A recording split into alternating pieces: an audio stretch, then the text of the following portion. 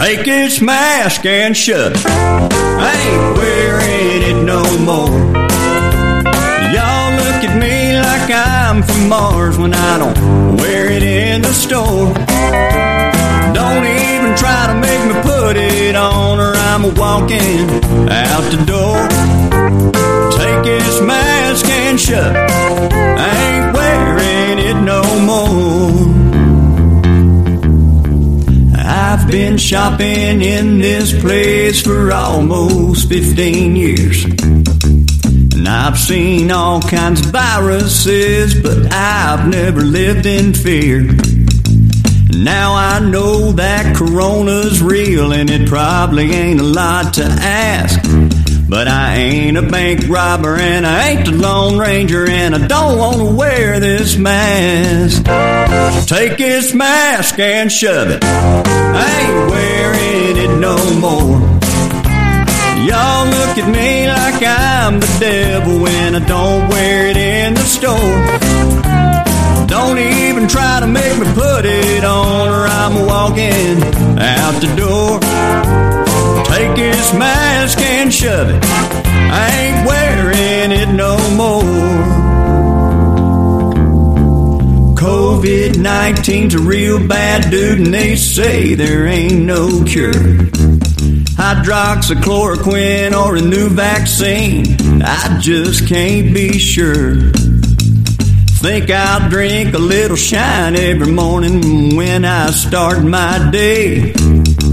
Might not kill the virus, but it'll give me the courage to say, take this mask and shove it. Corona needs to be gone. My woman stays home, spends all my money on Amazon. I just want to hug everybody like I did before. So take this plague and shove it. We ain't taking it no more. And take this mask and shove it. No, honey, I got it right here. I told you I was going to put it on. It's right here. I'm wearing it. I ain't going without it. Welcome, ladies and gentlemen, to another episode of the Armchair Survivalist. Today is October the 17th in the year 2021. My name is Kurt Wilson. I'm the Armchair Survivalist. Welcome to my show. If you go to armchairsurvivalist.com, any of the pages there, scroll down to the bottom and it tells you all the different ways to listen. Now, you can always go to armchairsurvivalist.com, click on the chat room, and you can listen to me live when I'm broadcasting on Sundays. You don't have to log in. You don't have to communicate to anybody. You can just go there. The page automatically loads to my show. I am on every podcast venue known to man. iHeartRadio, Podbean, Anchor, TuneIn, FM, Stitcher, Google, Spotify. I mean, I got so many different things here. It's ridiculous. I can't even go through all of them. We are broadcast on Global Star 3 satellite. And in fact, I have a little 24/7 feed right there. You'll see when you scroll down, ways to listen, you'll see the little satellite dish moving backwards and forwards or side to side. And it says a live feed right there. And you can click on either of those, and you can listen in a chat room like I just said. Now, if you want, you can listen on your phone. This is not toll-free. It's area code 641-741-0371. That's 641-741-0371. This is a free service, so sometimes the number's not up, sometimes it transfers to another number, but they'll tell you, okay, anytime you call in there. Now, if you missed the show and you want to listen to the current show, you can... in fact, there's a little box and it says, listen 24 hours a day to the recent show of the Armchair Survivalist. Click here. You do that, and that's the recent show. So let's say today you didn't hear it, but Monday you want to hear it. You click on there, okay? It's real simple. Or on the left-hand side of any of my pages, you'll see the little black and white nipper dog listening to the RCA Victor gramophone. Click on that. That'll take you to a page of all my shows for the current year. And you just pick a date and click on that, and you can hear that show. Or download that show. I've got it covered. The only thing I'm no longer on is shortwave. As far as I know, I've been told that there are some stations that are broadcasting me, or rebroadcasting me, just as a filler, which is fine. They got some blank spaces. They can put me out there. Today is kind of a special day in my life because this is my 40th wedding anniversary. Angie and I were married 40 years ago. It's interesting. 40 years being married to the same person. And you couldn't do it if they weren't a friend of yours. Angie's a friend of mine, and I'm a friend of hers. We bitch at each other. We fight with each other. We help each other. We sympathize with each other when we're in pain. And we were looking at some pictures yesterday. I don't know if I told you guys, but Angie's mother died a couple weeks back. All the siblings went together and sent us all of the pictures that her mother had accumulated over her life. And I'm looking at these pictures, and I'm looking back when my son was 7 months old, and there's my wife and there's me, and I'm going, holy crap, I actually had a body. I actually had my shirt hung straight down instead of a big lump in front of it like my belly does now. And hers was the same way. So, oh my Lord. But anyway, this is our 40th wedding anniversary. You know, it's funny. I met her at a rooming house I was running in Los Angeles years ago. When I first met her, I said, holy crap, how could anybody stand her? And next thing you know, I'm married. Oh, well, things happen. But we spent the next 40 years with one hell of an adventure.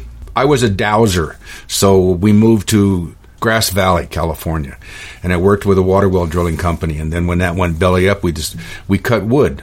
I would fall the trees, limb them, round them, split them, and Angie and I would deliver them. And we did that for a while, too. And then we sold artwork on street corners for a while. And then we sold seafood for a while. And then I went through my gunsmithing training. After the first 100,000 revolvers that I worked on, I opened up my business. And for 25 years, I was a master gunsmith. And all during that time, we together, and she was my helpmate, I would pity a grizzly bear that angered her. I have seen her, believe me, go against somebody twice her size who insulted me. We have our backs. We have each other's backs. It's that simple. Anybody screwed with her would probably not be able to screw with anyone else for the rest of this lifetime. Anybody screwed with me would wish they were dead. But that's what we do. That's how you make sure that this person is your ally. And Angie is definitely my ally, and I'm definitely her ally. And people can see that. It's a unique phenomenon. Some of you should try it. Some of you shouldn't try it.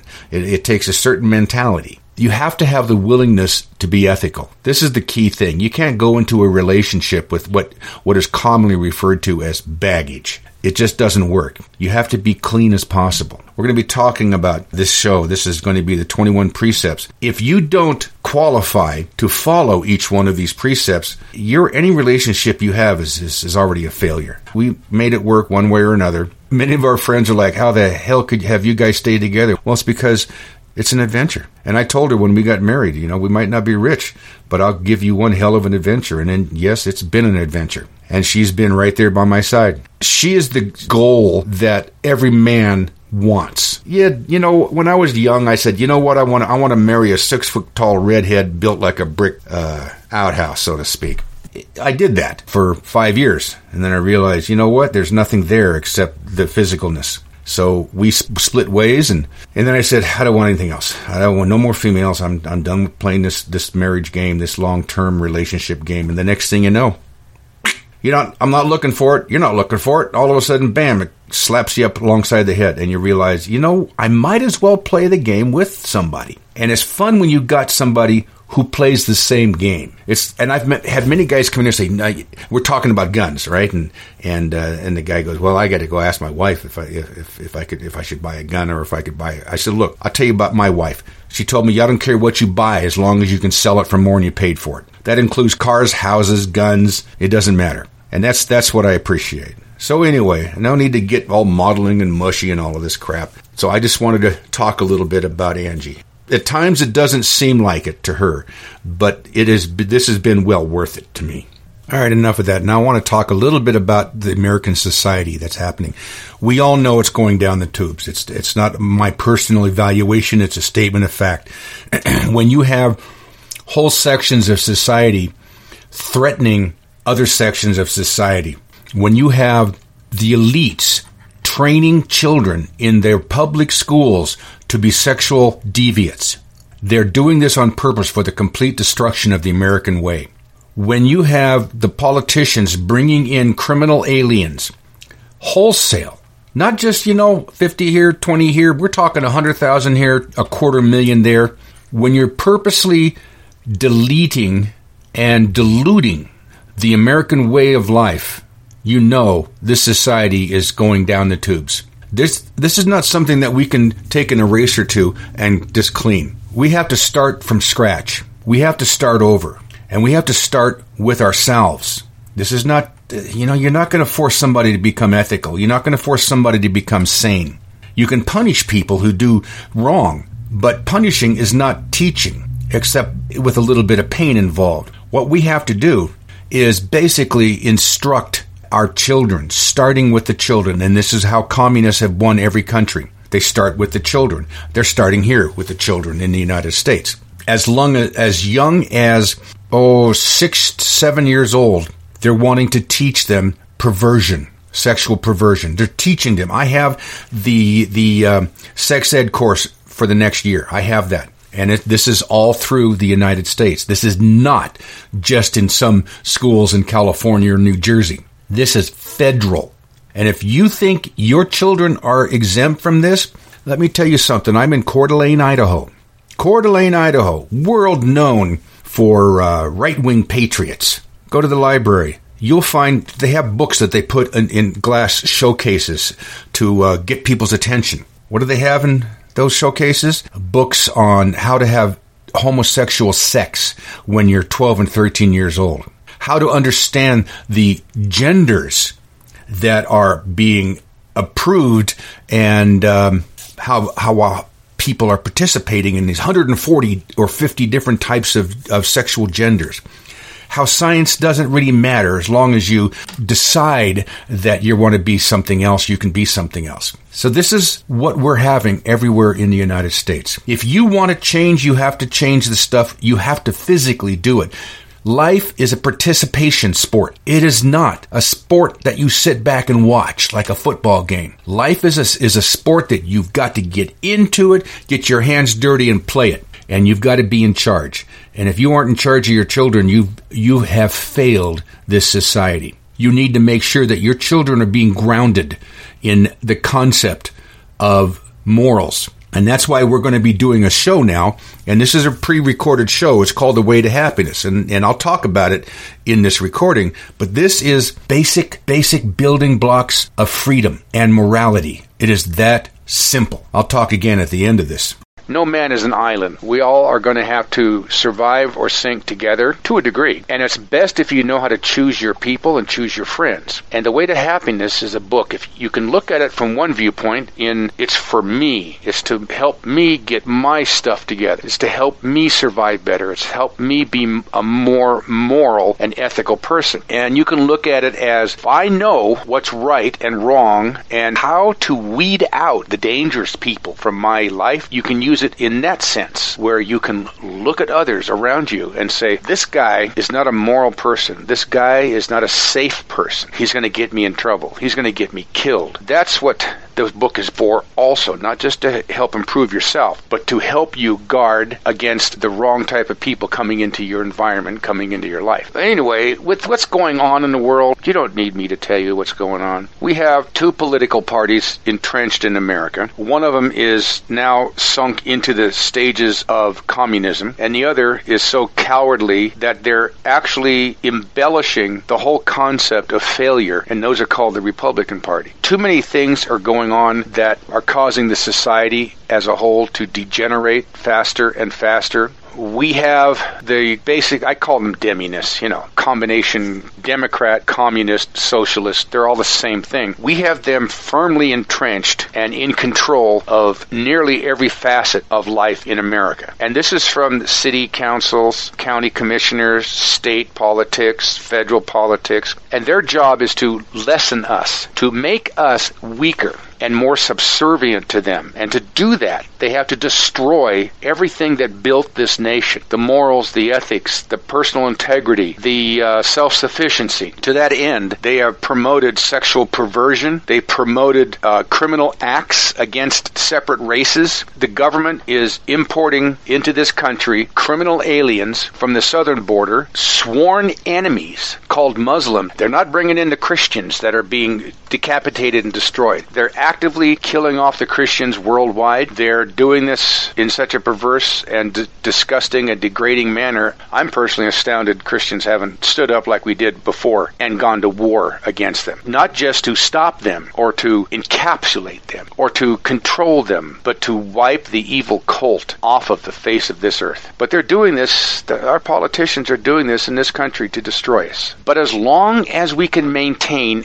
our individual integrity, we can withstand their onslaughts. We can withstand their attacks because we are that which founded this nation. As long as we realize we have to maintain our wholesomeness, our integrity, and our ethics. And that's what this book is about. It's called The Way to Happiness. Personally, I wouldn't have chosen that name. To me, it is the way to your survival. So I want you to go ahead and enjoy it, and I apologize for a lot of skips in there and a lot of weird gurgles and the like. The sound quality is okay in most of it, but not in all of it. So there is a booklet. It was written by 1981 by L. Ron Hubbard. Has nothing to do with any church, has nothing to do with any religion. It's called The Way to Happiness, a common sense guide to better living. But I'm going to tell you the truth behind this booklet. It's 21 precepts in it. You know, like the 10 Commandments, right? Well, we've screwed the world up so bad, now we got to have 21. These precepts change lives. They change how you function in life. They change how you look at people in life. What they do is they organize your thoughts because they're very specific. But here's the thing, that I don't know why he called it The Way to Happiness, because it should be called The Truth to Survival. Because to the degree you follow these precepts, you survive. Anybody can survive in the gutter. You know, I kind of like to have a house and a bed, and a few bucks here and there. So the better you understand these things that I'm going to talk about, and the better that you perform them and require those around you to perform them, the higher level of survival you and your loved ones will have. It's very simple, and it's very cut and dried. Some of this I'm going to read to you. Some of this I'm going to say myself. These books have gone to every government in the world. They have gone to every school in the world. They have gone into the jungles in South America. So this has nothing to do. Religious beliefs, true joy and happiness are valuable. If one does not survive, no joy and no happiness are obtainable. Trying to survive in a chaotic, dishonest, and generally immoral society is difficult. Any individual or group seeks to obtain from life what pleasure and freedom from pain that they can. Your own survival can be threatened by the bad actions of others around you. Yes, it's talking about your actions, but it's also telling you you have the right to make sure that those people you interact with will not negatively affect your survival. You have that right. Your own happiness can be turned to tragedy and sorrow by the dishonesty and misconduct of others. I'm sure you can think of instances of this actually happening. Such wrongs reduces one's survival and impairs one's happiness. You are important to other people. You are listened to. You can influence people. Without too much trouble, using this booklet, you can help them survive and lead happier lives. While no one can guarantee that anyone else can be happy, their chances of survival and happiness can be improved, and with theirs, yours will be. It is in your power to point the way to a less dangerous and happier life. See, that's the key here, and he's talking about, is survival. Number one, and oh my Lord, I'm astounded that so many people are so stupid on this category. Take care of yourself. Duh. Get care when you're ill. Now look, you have no idea how many people call me on a daily basis saying, yeah, I'm really sick, and I'm wondering if you got something there that you can send me to make me not sick. Well, okay, here's the thing. Somebody calls me from Michigan and tells me how they're sick, and they have the real bad cold, or they have any other problem, and I'm thinking, okay, so if you order this now, it won't ship out till tomorrow, and you're not going to get it for 3 days, 4 days. What are you doing in the meantime? Well, I got to go to work because I need the money. So you're going to work. You're not sleeping. You're not resting. You're not taking anything to help you, but you're going to work. Get care when you are ill. When they're ill, even with communicable diseases, people often do not isolate themselves or seek proper treatment. This, as you can easily see, tends to put you at risk. Now, do you understand these words? Every single word that I'm saying here.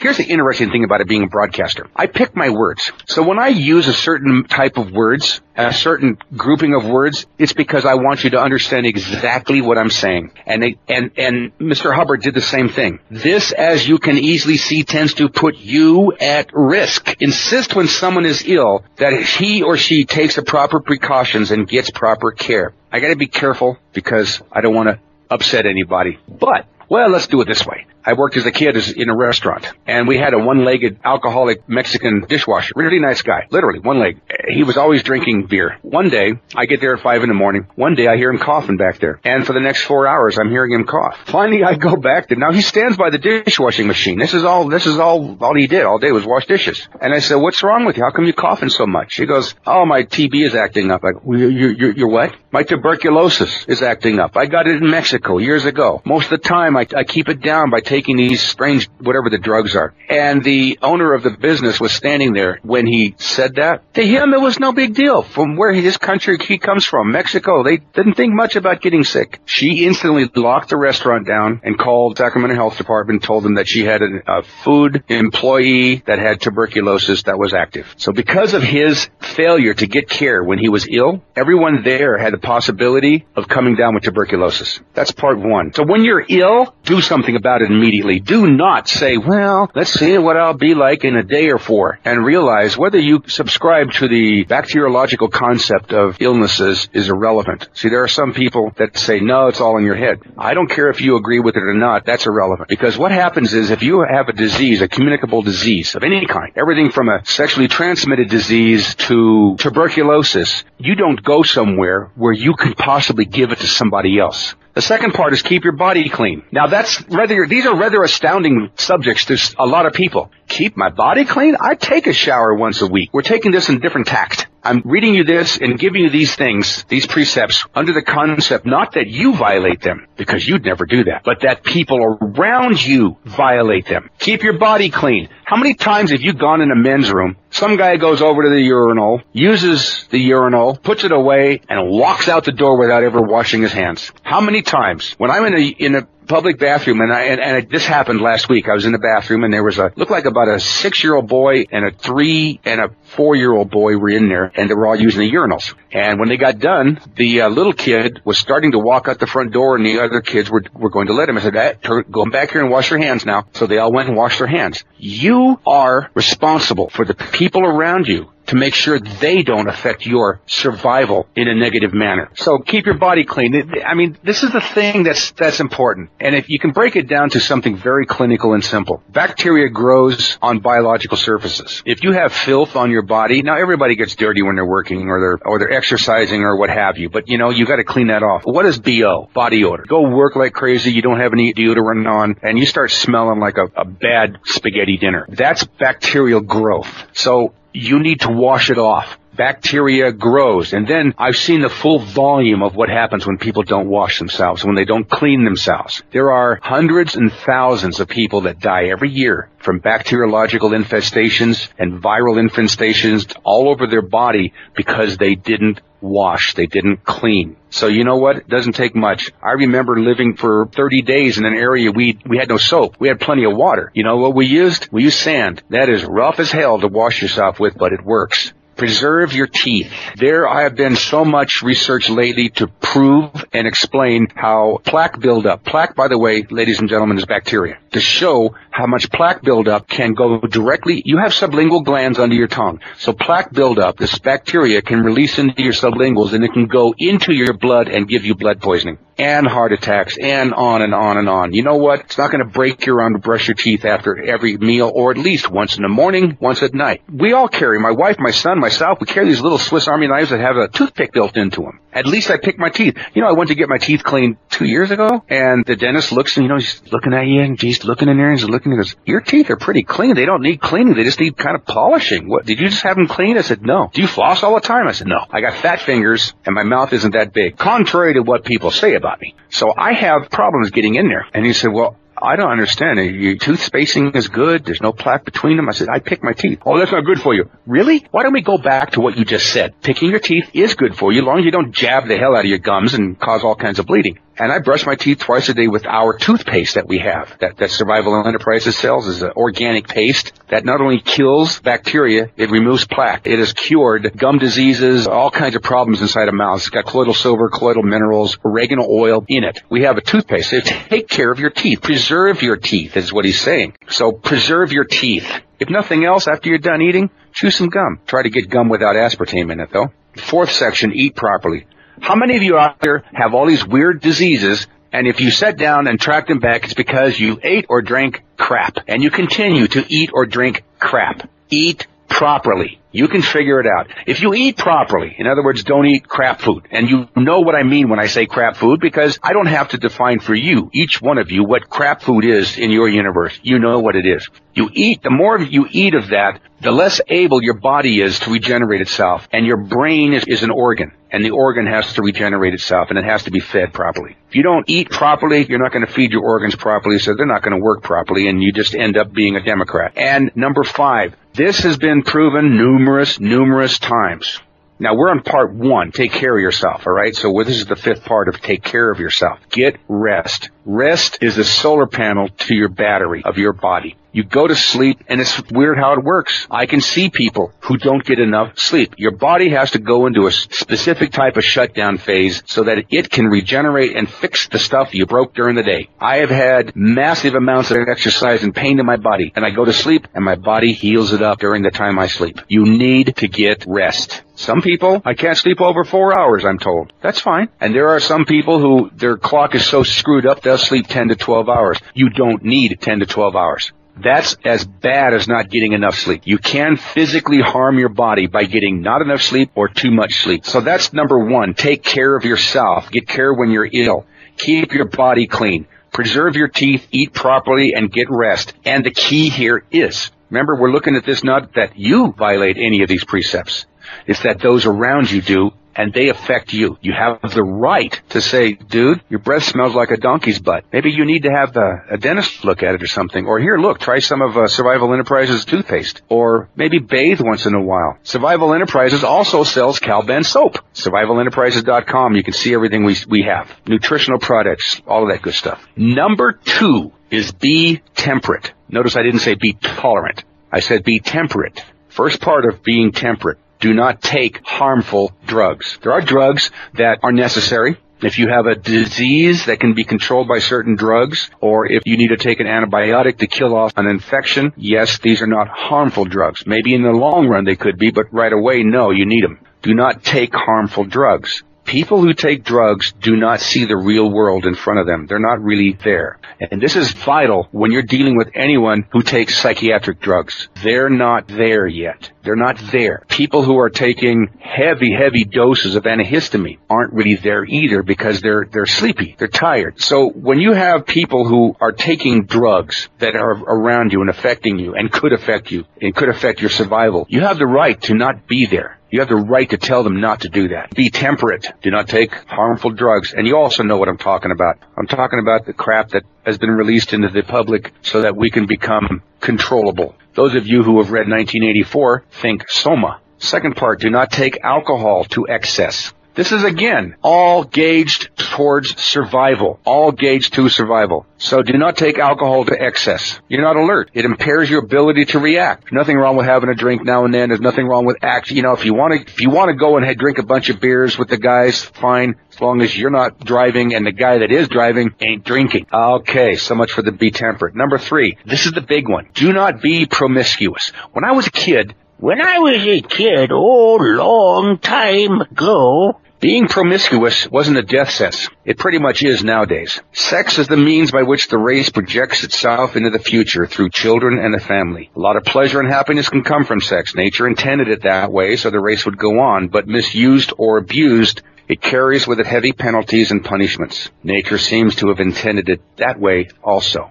The first part of don't be promiscuous is be faithful to your sexual partner. Now, you notice how he's not evaluating, saying to your wife or your girlfriend. He's just very simple. Be faithful to your sexual partner. Unfaithfulness on the part of a sexual partner can heavily reduce one's survival. History and the newspapers carry floods of instances of the violence of human passions aroused by unfaithfulness. Guilt is the milder evil. Jealousy and vengeance are the greater monsters. It's all very well to speak of being civilized and uninhibited and understanding. I'm sorry, but no talk will mend ruined lives. A feeling of guilt is nowhere near as sharp as a knife in the back or ground glass in the soup. Those are from newspaper articles. Additionally, there is a question of health, and that's what I was talking about. If you don't insist upon faithfulness from a sexual partner, you lay yourself open to disease. This is the thing. I have history with a friend of mine who subscribes to the modern lack of morals of the public school system, which is have sex with anything that says sure. Now, he's male, so he has sex with females. I mean, at least he's that ahead of the game. Unfortunately, and without meaning to sound flippant, there are maybe 50 to 75% of the sexually active people between the ages of, and I think it was 16 and 25 have sexually transmitted diseases. And that can be anything from chlamydia to clap to HIV to AIDS to who knows. So you really, really need to be careful, and you need to require from your sexual partner faithfulness. That means you don't go out to a bar, pick something up, go home, have sex. 2 nights later, go to the bar, pick something else up, go home, have sex. That might be civilized. It is not part of survival in any way, shape, or form. The problems of sexual misbehavior are not new. The powerful religion of Buddhism in India vanished in the 7th century. It was because of sexual promiscuity in its monasteries. And I remember reading ancient works on how the women from the cities would come up and give themselves to the Buddhist monks. Long story, but ended up causing way too many problems, and that's why Buddhism totally disappeared in India in the 7th century. The urge of the moment can become the sorrow of a lifetime. Literally, you have to look at it like that. You meet some really hot chick at a bar or a club or a dance or anywhere, and within an hour she's saying, I'd like to crawl in a sack with you. Well, you have to look at the purpose of doing so. You want to just crawl in a sack with somebody? There are repercussions for every single thing you do in life. And if you think, hey, I think I'll crawl in a sack with her, maybe we make a relationship, and who knows, maybe we'll get married. Would you marry somebody who'd crawl in a sack with you the first hour they met you? You have to be decent about this. You have to be faithful about it. And that's the thing that's important. Number 4,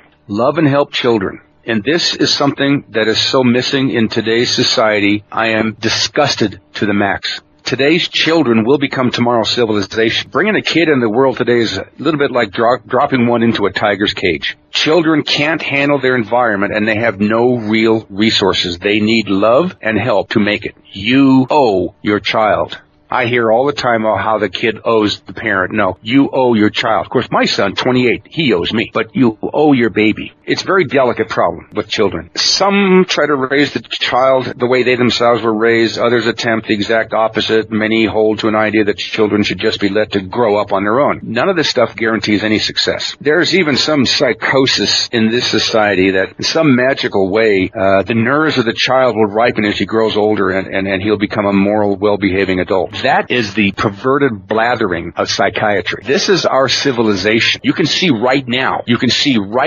the effects of the parents' failings on children. A child's a blank slate. You write the wrong things on it, it'll say the wrong things. But unlike a slate, a child can begin to do the writing. The problem is complicated. The fact that while most children are capable of great decency, a few are born insane. And today, some are even born as drug addicts. But such cases are an unusual few. Unfortunately, they're not anymore. This book was written in 1981. Almost every child born in hospitals in Detroit are dependent on drugs, either recreational or psychological drugs. You can't buy the kid off with an overwhelm of toys and possessions or smother and protect the kid. You can't do that. One is to make up his mind what he's trying to get the child to become. This is modified by several things. A, what the child basically can become due to inherent makeup and potential, meaning the kid's not going to be the great white hope in the boxing ring if it's a black female and a dwarf. B, what the child really wants to become. Children actually get an idea at an early age of what part of their philosophical makeup they want to follow. Many say, I want to help. So they want to become cop or fireman or a doctor. And some say, I want to help animals. They become a veterinarian. And some say they just want to live at home with mom and dad and never do anything the rest of their lives. They become community activists.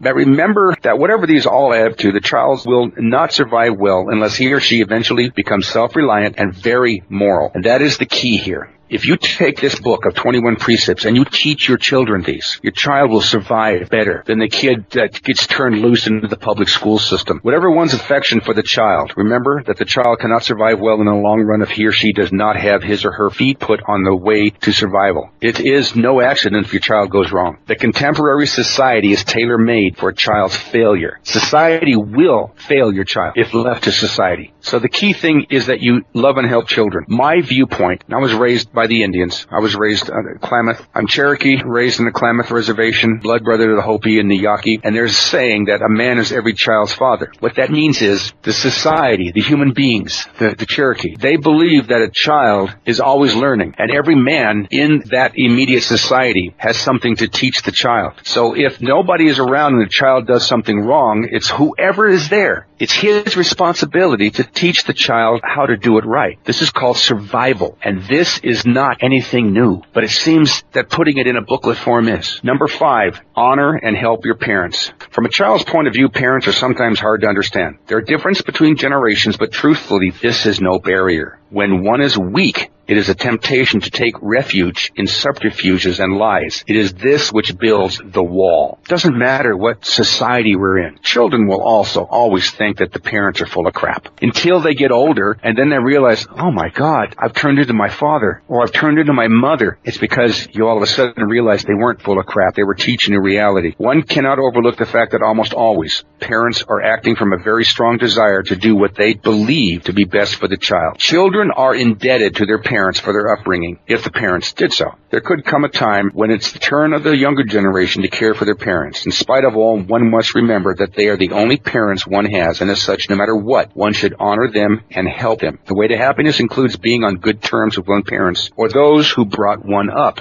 On the reservation, this is something that was taught very, very strict. We honored our parents, our ancestors, our relatives. We honored them. I don't mean you kissed their butts and did everything they said. I mean you never showed disrespect. I never showed disrespect to my mother, ever. I remember coming home on leave from the Navy, and I'm sitting at the dinner table, and my mother's talking. My brother said, I don't remember what he said, something like, would you shut the hell up? I'm trying to listen. I think the TV was on in the other room. I backhanded him so hard that 6 feet away, he hit the wall. I don't allow disrespect to my parents. I never allowed it. Of course, my son respects me because I'm still alive. He's heard all my stories, and he's known what hell and tribulation I've gone through, and for me to actually still be alive deserves respect. Every single day, I see violations of these 21 precepts that's in this booklet called The Way to Happiness. I talked about 5 of them so far. Take care of yourself, number 1. Number 2, be temperate. Number 3, don't be promiscuous.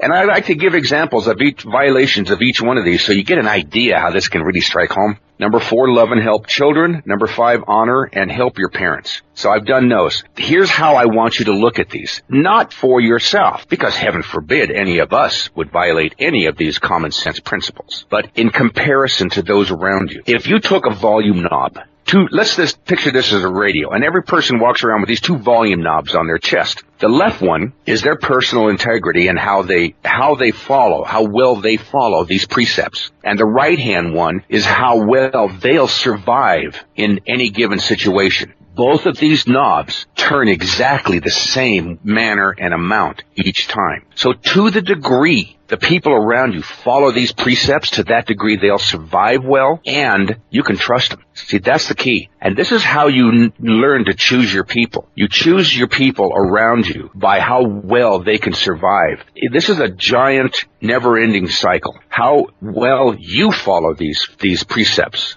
is how well you will survive in your own universe. And then how well other people follow these precepts is how well they'll survive in their universe. But everybody around you interacts with you, so they affect your survival as you affect their survival. When I'm talking about these, you look at these as, I want the people around me to emulate these positive traits. And here's the other kicker. You not only have the right, you have the responsibility to require those that affect you to follow these precepts. If you live in a rooming house, and one of the guys in the rooming house is a pig who stinks, is gross, leaves his crap everywhere, he's obviously violating a bunch of these precepts. Number 1, at the least, take care of yourself. You have the right to say something to him. You don't need to go jumping on his crap. You can talk to him kindly and see if there's something he doesn't understand about why he should brush his teeth and bathe and wash his clothes. knows.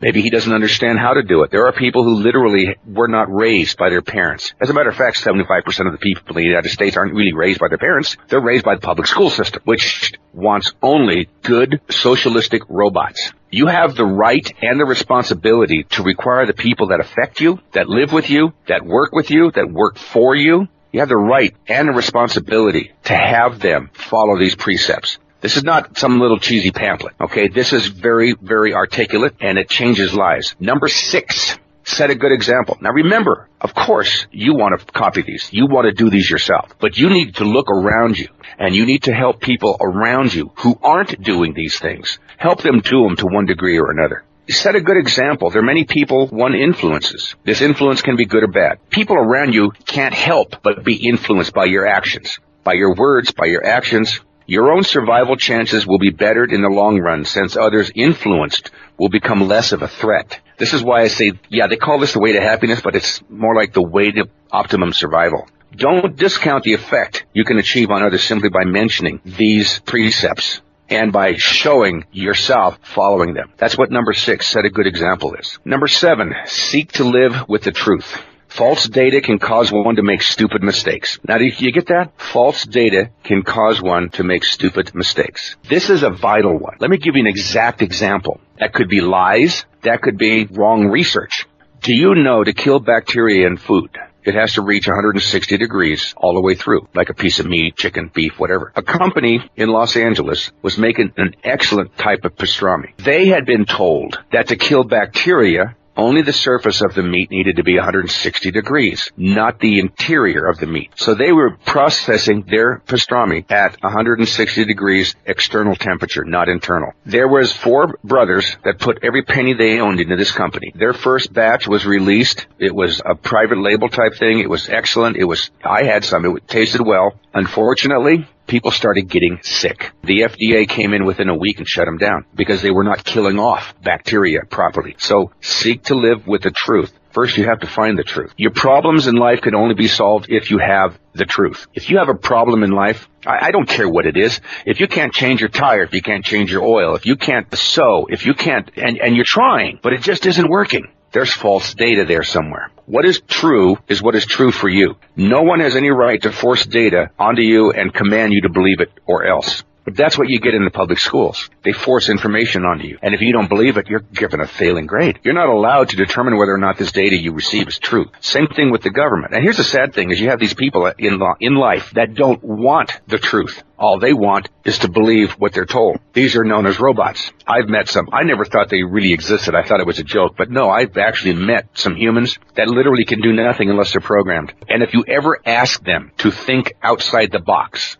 they would go into a catatonic state. So seek to live with the truth. Don't just take what somebody says as truth. This is why I have show notes. I say things to people, and I resent it if somebody goes, oh yeah, I believe everything he says. I think they're fools. I always link to source. I can always tell you where you can find the truth of this, and you can verify it yourself. And that's what you should do. Like these idiots on Facebook all the time. Some government undercover agent comes out and says, hey, did you know blankety blank blank blank? Did you know Kurt eats live babies? And all of a sudden that goes viral. People say, oh, Kurt eats live babies. Not one of these 75,000 people that liked that ever found out the truth. They just continued passing the lie on. Seek to live with the truth. The next part of that is do not tell harmful lies. Harmful lies are the product of fear, malice, and envy. They can drive people to acts of desperation. They can ruin lives.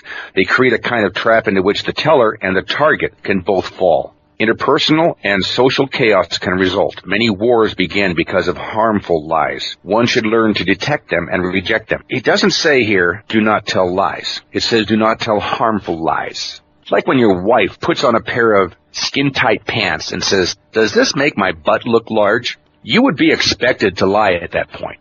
When you would come out and say, you know what, we need to ban all private ownership of firearms because without private people owning firearms, life would be so much smoother and safer out here. That would be a harmful lie. Another one would be, if you vote for me, I will put 2 chickens in every pot and a car in every garage. That's a harmful lie. Or, if you take this drug, it would cure any mental problems you have. These are harmful lies. Saying to somebody that, go ahead and take the shovel, it shouldn't be that hard for you to dig a hole out in the backyard. Knowing that the backyard is full of rocks. Now, you're actually lying to the person when you're telling them that. But why are you doing it? You want them to exercise, and you want them to learn initiative, how they can dig around the rocks. So this is the things. You have to be careful. The next part is do not bear false witness. There are considerable penalties connected with swearing or testifying to untrue facts. It's called perjury. False witness.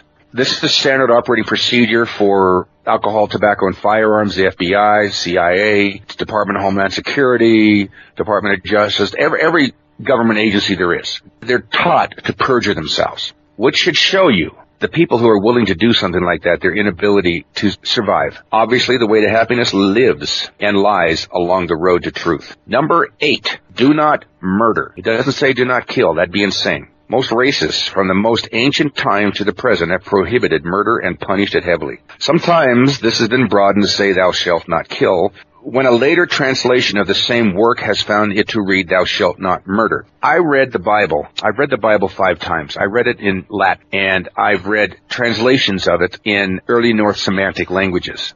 And the 10 Commandments, the part that has been changed in English to be thou shalt not kill, didn't say that.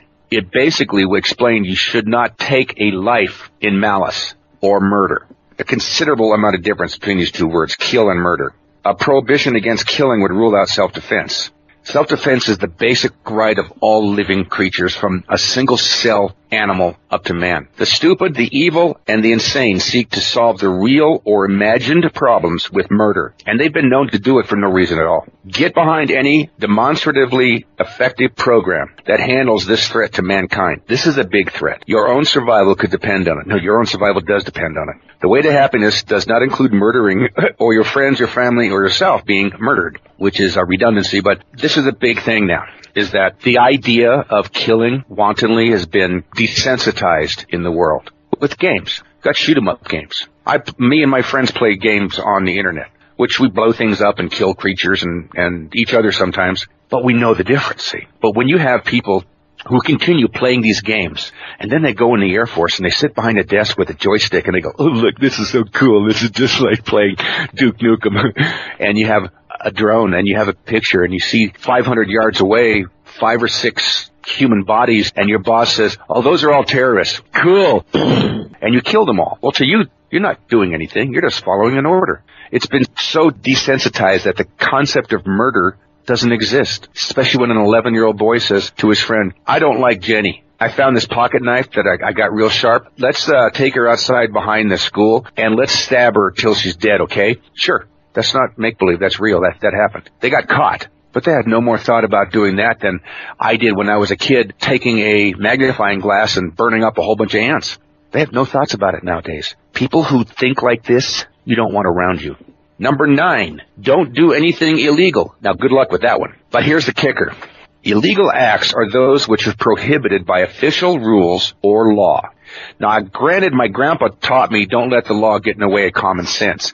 But the key here is we're talking about illegal acts. That's all. We're not evaluating whether or not the act should be illegal, just that it is. They are the product of rulers, legislative bodies, and judges. They are usually written down in law codes. In a well-ordered society, these are published and made known generally. In a cloudy and often crime-ridden society, one has to consult an attorney or be specially trained to know them all. Such a society will tell one that ignorance is no excuse for breaking the law. Welcome to America. Any member of society, however, has a responsibility, whether young or old, for knowing what that society considers to be an illegal act. He's talking here about illegal acts. An illegal act is not disobedience to some casual order like go to bed. It is an action which, if done, can result in punishment by the courts and state, which would inevitably be either fines or even imprisonment. Here's the thing that I learned a long time ago. You can accidentally do something that could be illegal. But when you are about to do something, I don't care what it is, and you have to ask yourself, should I do that? You already know the answer. Let me give you an example of how you can do something accidentally that's illegal. I had a friend in Modesto, California, who was a municipal court judge. He had a friend that was an attorney. During a court case, the defendant had been charged with a crime that hadn't been claimed since like 1897. Basically, his defense was, how is he supposed to know if he's doing anything illegal? I mean, this is so old, it's not even on the books. I mean, it's on the books, but who reads those books now? The case got thrown out of court, but the judge and the attorney got into an argument about laws. The attorney said, I'll bet you $100 that I'll take you to lunch, and before we come back from lunch, you will have broken a law. So the judge took that bet. So courthouse is downtown Modesto, so they're going to walk over to a nice restaurant. They stop off at a place on the way, and the judge buys a pack of cigarettes. As they leave the little store where judge bought the cigarettes, he tore off the wrapper, the whole wrapper, not just tear the top off, tore off the whole wrapper and threw it in the garbage, the cellophane wrapper. And the attorney goes, right there, you've broken federal law. He goes, what, littering? I put it in the garbage can. No. On the top of every cigarette pack is a tax stamp. There is a strip, an unwrapping strip, on the top of every cigarette pack. Any of you out there smoking know exactly what I'm saying. That if you use that strip and you open the cigarette pack using that strip, it will intently tear the tax stamp in half to destroy it so it can never be reused again. And if you don't tear it in half, you violated a federal law. They got back to the courthouse and looked it up, and sure enough, it's a federal alcohol, tobacco, and firearms regulation. So you can inadvertently perform an illegal act, but these aren't the ones that they're saying. The word do is in here. Don't do anything illegal. That's with intent. Anything you're trying to accomplish can usually be done in perfectly legal ways. The illegal route is a dangerous and time-wasting shortcut. Imagined advantages in committing illegal acts usually turn out not to be worth it. The state and government, and he means federal government, the state and government tends to be a rather unthinking machine. It exists and works on laws and codes of laws. It is geared to strike down through its channels at illegality. As such, it can be an implacable enemy, very adamant on the subject of illegal acts. When you realize or discover that those about you are committing illegal acts, you should do what you can to discourage it. You yourself, not even a party to it, can yet suffer because of it. Now, I won't tell you who this person was. He's extremely well known. He's an old friend of mine. He worked in a bank, and he did wire transfers. This was in a large international bank, and he would come in the morning, and he had a pile of wire transfer papers on the left-hand side of his desk that he would have to input each one into the computer, make sure it was processed, and then put it on the right-hand side. That's all he did. I mean, that's an oversimplification, but that's all he did. Somewhere in there, one of the employees had put a wire transfer using the wrong bank codes. In other words, instead of going from business A to business B, it went from business A to employee B. So this person inadvertently transferred hundreds of thousands of dollars to an employee who was committing fraud. This was embezzlement. He did not know he was doing this, but he ended up doing 5 years in jail because of it. So you understand what I'm saying here is that you get these people who, if smoking dope is illegal where you are, and you got somebody who's your friend who's with you all the time smoking dope, I'm not saying it's good or bad, right or wrong. I'm saying it's illegal. He gets snagged, you're going to get snagged. In California, this happened to a friend of mine. He was driving another friend of his downtown Sacramento, and there was this beautiful girl on a street corner waving at him, so he pulls over, and the passenger got talking to her, and the next thing you know, there's police swarming them. They take them both out of the car. They arrest them both. Turns out she was a prostitute, undercover police officer, and the passenger had somehow alluded to he'd like to have sex with her or something. I don't remember the whole thing. But the first thing that happened was this friend of mine's car was taken away from him because he was part of it. He was driving. His car was confiscated. He couldn't get it back, period. It's called asset forfeiture. There are stories of people who own houses who rent them out to other people who end up growing marijuana in them. And the government comes in and confiscates the house. There are so many things that you can suffer of because people around you are committing illegal acts. Again, we're not talking about right or wrong, just illegal acts. Make sure that children and people around you become informed of what is legal and what is illegal, and make it known, if by as little as a frown, that you do not approve of illegal acts. Those who commit them, even when they get away with it, are yet weakened before the might of the state. The way to happiness does not include the fear of being found out. See, that's the thing. People who know they're committing an illegal act are always walking around looking behind their shoulder. So you've got to be careful about that. Now, number 10, support a government designed and run for all the people. Unscrupulous and evil men and groups can usurp the power of government and use it to their own ends. Government organized and conducted solely for self-interested individuals and groups gives a society a short lifespan. This imperils the survival of everyone in the land. It even imperils those who attempt it. History is full of such governmental deaths. Opposition to such governments usually just brings on more violence. But one can raise his voice in caution when such abuses are abroad, and one need not actively support such a government. Doing nothing illegal, it is yet possible by simply withdrawing one's cooperation to bring about an eventual reform. Even as this is being written, and this book was written in 1981, there are several governments in the world that are failing only because their people express their silent disagreement by simply not cooperating. These governments are at risk. Any untimely wind of mischief or mischance could blow them over. On the other hand, where a government is obviously working hard for all its people rather than for some special interest group or insane dictator, one should support it to the limit. There's a subject called government. In schools, they mostly teach civics, which is merely how the current organization is put together. The real subject, government, goes under various headings: political economy, political philosophy, political power, etc. The whole subject of government and how to govern can be quite precise, almost a technical science. If one is interested in having a better government, one that does not cause trouble, one should suggest it be taught at earlier ages in schools. It is, after all, the people and their own opinion leaders who sweat and fight and bleed for their country. A government cannot bleed. It cannot even smile. It's just an idea men have.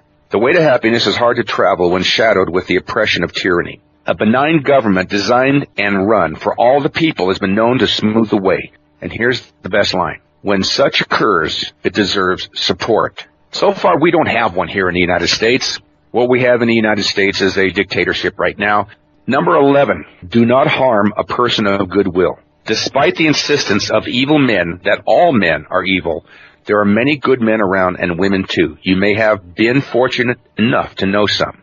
Factually, the society runs on men and women of goodwill. Public workers, opinion leaders, those in the private sector who do their jobs are, in the great majority, people of goodwill. If they weren't, they long since would have ceased to serve. Ladies and gentlemen, the DVD of The Way to Happiness, this part literally brought tears to my eyes. These things that I read you on the DVD are astoundingly well dramatized. So it's not as if at the end of it, of watching the movie, you can go, I didn't quite understand that. The violent criminal, the propagandist, the sensation-seeking media all tend to distract one's attention from the solid, everyday fact that the society would not run at all were it not for the individuals of goodwill.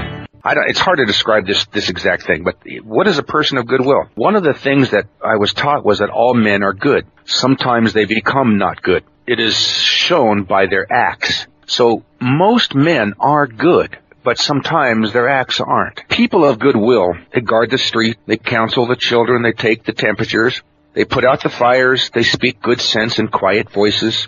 And one's apt to overlook the fact that people of goodwill are the ones that keep the world going and man alive on earth. Yet such can be attacked, and strong measures should be advocated and taken to defend them and keep them from harm. For your own survival and that of your family and friends depends on it. The way to happiness is far more easily followed when one supports people of goodwill.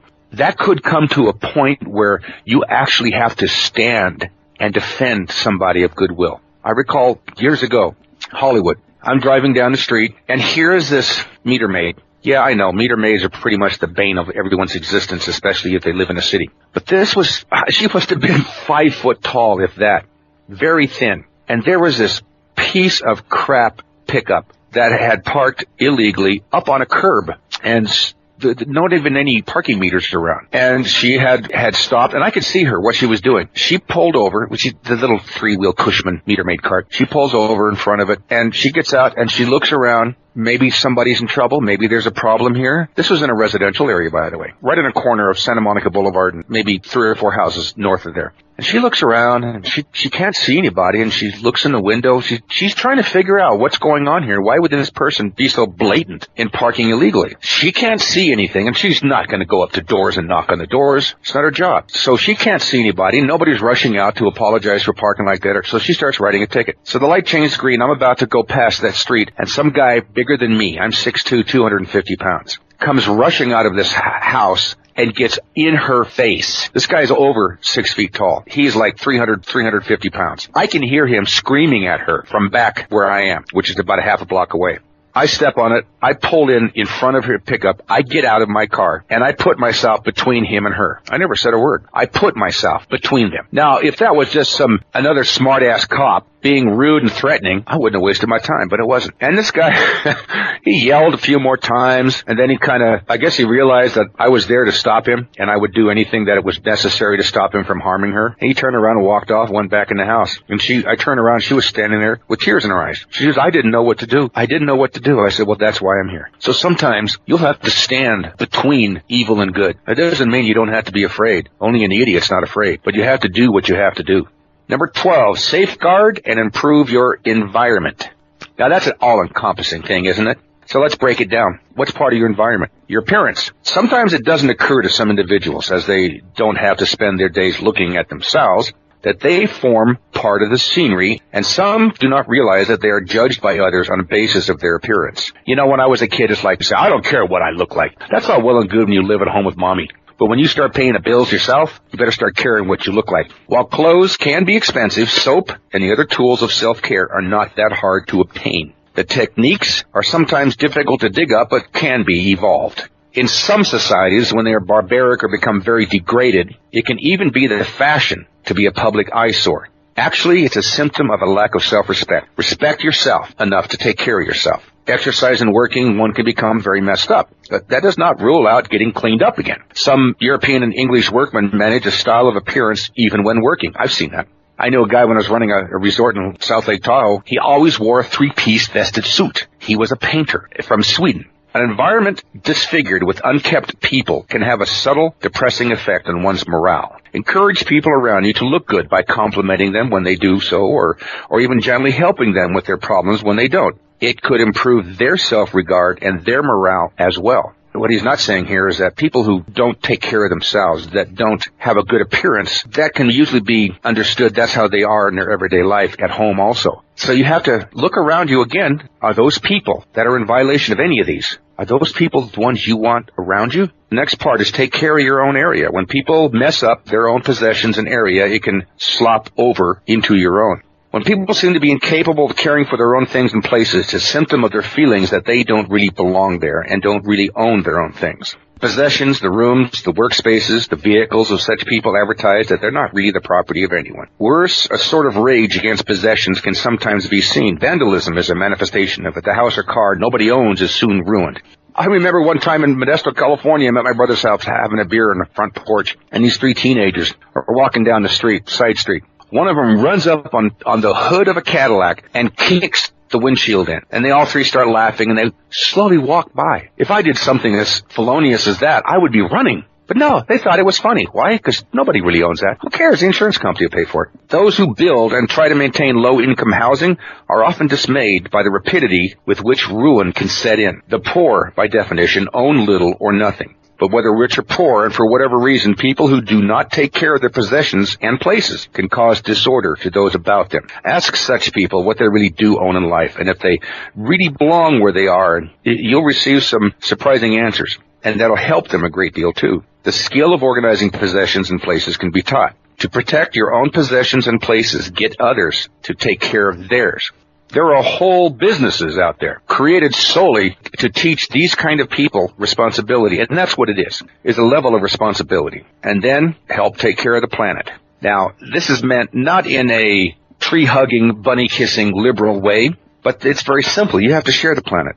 So, you can do what you can to take care of it a little bit. What happens to this planet around you affects you. And in fact, what happens far away can affect you. The largest fire ever recorded in history happened in the Gobi Desert about 10 years ago. Thousands of miles away from Coeur d'Alene, Idaho. 3 days after the fire started, I woke up to find a half an inch of soot on my car. And then our sky started to turn brown. And it was like that for about a week.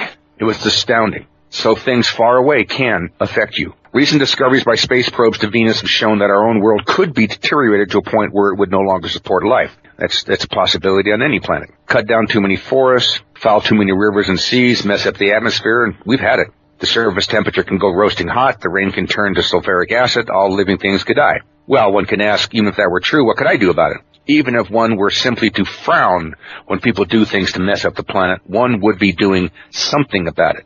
I'm stopped at Highway 95, which is the main highway from Canada to Mexico. Red light, car next to me, man, woman, 3 children in it. Well, they can tell they just finished eating at McDonald's. How?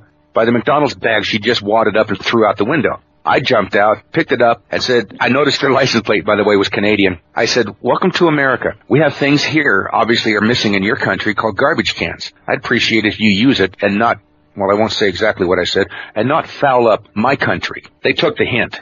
Care of the planet begins in one's own front yard. It extends to the area one travels to get to school or work. It covers such places as where one picnics or goes on vacation. The litter, which messes up the terrain and water supply, the dead brush, which invites fire. These are things one need not contribute to, and which in otherwise idle moments one can do something about. Planting a tree may seem little enough, but it is something. In the United States, you're driving along on all highways, and you'll see litter controlled by Fred's Garage, litter control for the next 1 mile by the attorneys in the state capitol. I mean, all these different things. And it's people who say, I can do this. I don't need my taxes going to a government to hire people to come out here and clean up the litter. So every Saturday or Sunday, this organization, this group, which has said we're responsible for 1 mile of this freeway, they go out and pick up all the crap. I think that's an excellent and astounding level of responsibility. In some countries, old people, the unemployed, do not just sit around and go to pieces. They're used to care for gardens and parks and forests, to pick up litter and add some beauty to the world.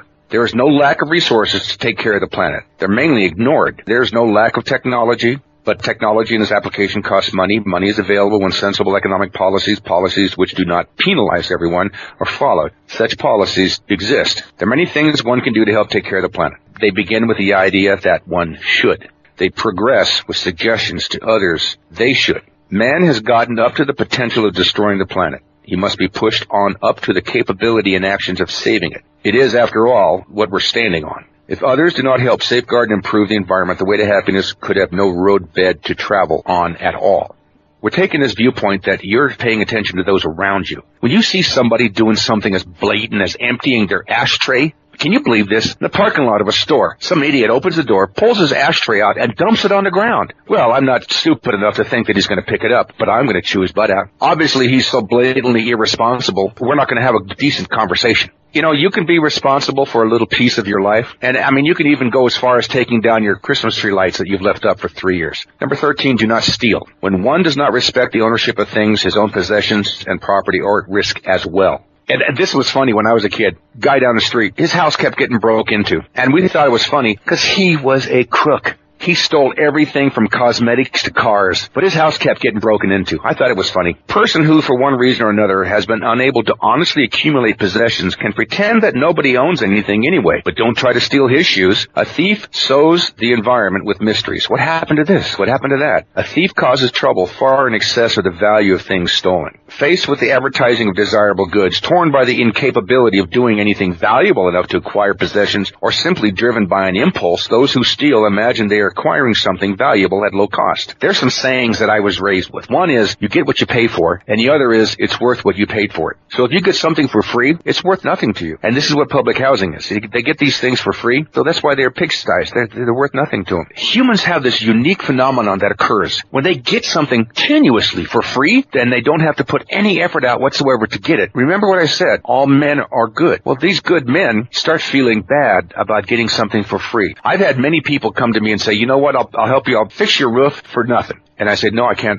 afford that. What? I can't afford to pay you nothing. I have to have a fair exchange. This is how I keep my universe as clean as possible, and yours as well. The greatest robbers in history paid for their loot by spending their lives in wretched hideouts and prisons with only rare moments of the good life. Yeah, that's the thing, you know, and we see this all the time on TV. These people steal $1 million, $2 million, $3 million, $5 million. They end up living in hovels because they're afraid that it's going to be taken from them, or they'll be taken and thrown into hoosgow. Stolen goods greatly reduce in value. They have to be hidden. They are always a threat to liberty itself. Even in communist states, the thief is sent to prison. Stealing things is really just an admission that one is not capable enough to make it honestly, or that one has a streak of insanity. Ask a thief which one it is. It's either one or the other. The road to happiness cannot be traveled with stolen goods. Okay, this is number 14, and this one here is one of my pets. This is the one which, in violation, would get you kicked out of my house, my business, my life. Be worthy of trust. Unless one can have confidence in the reliability of those about one, he himself is at risk. And this is why I'm saying you have the right and the responsibility to require these from those that are around you and that affect you.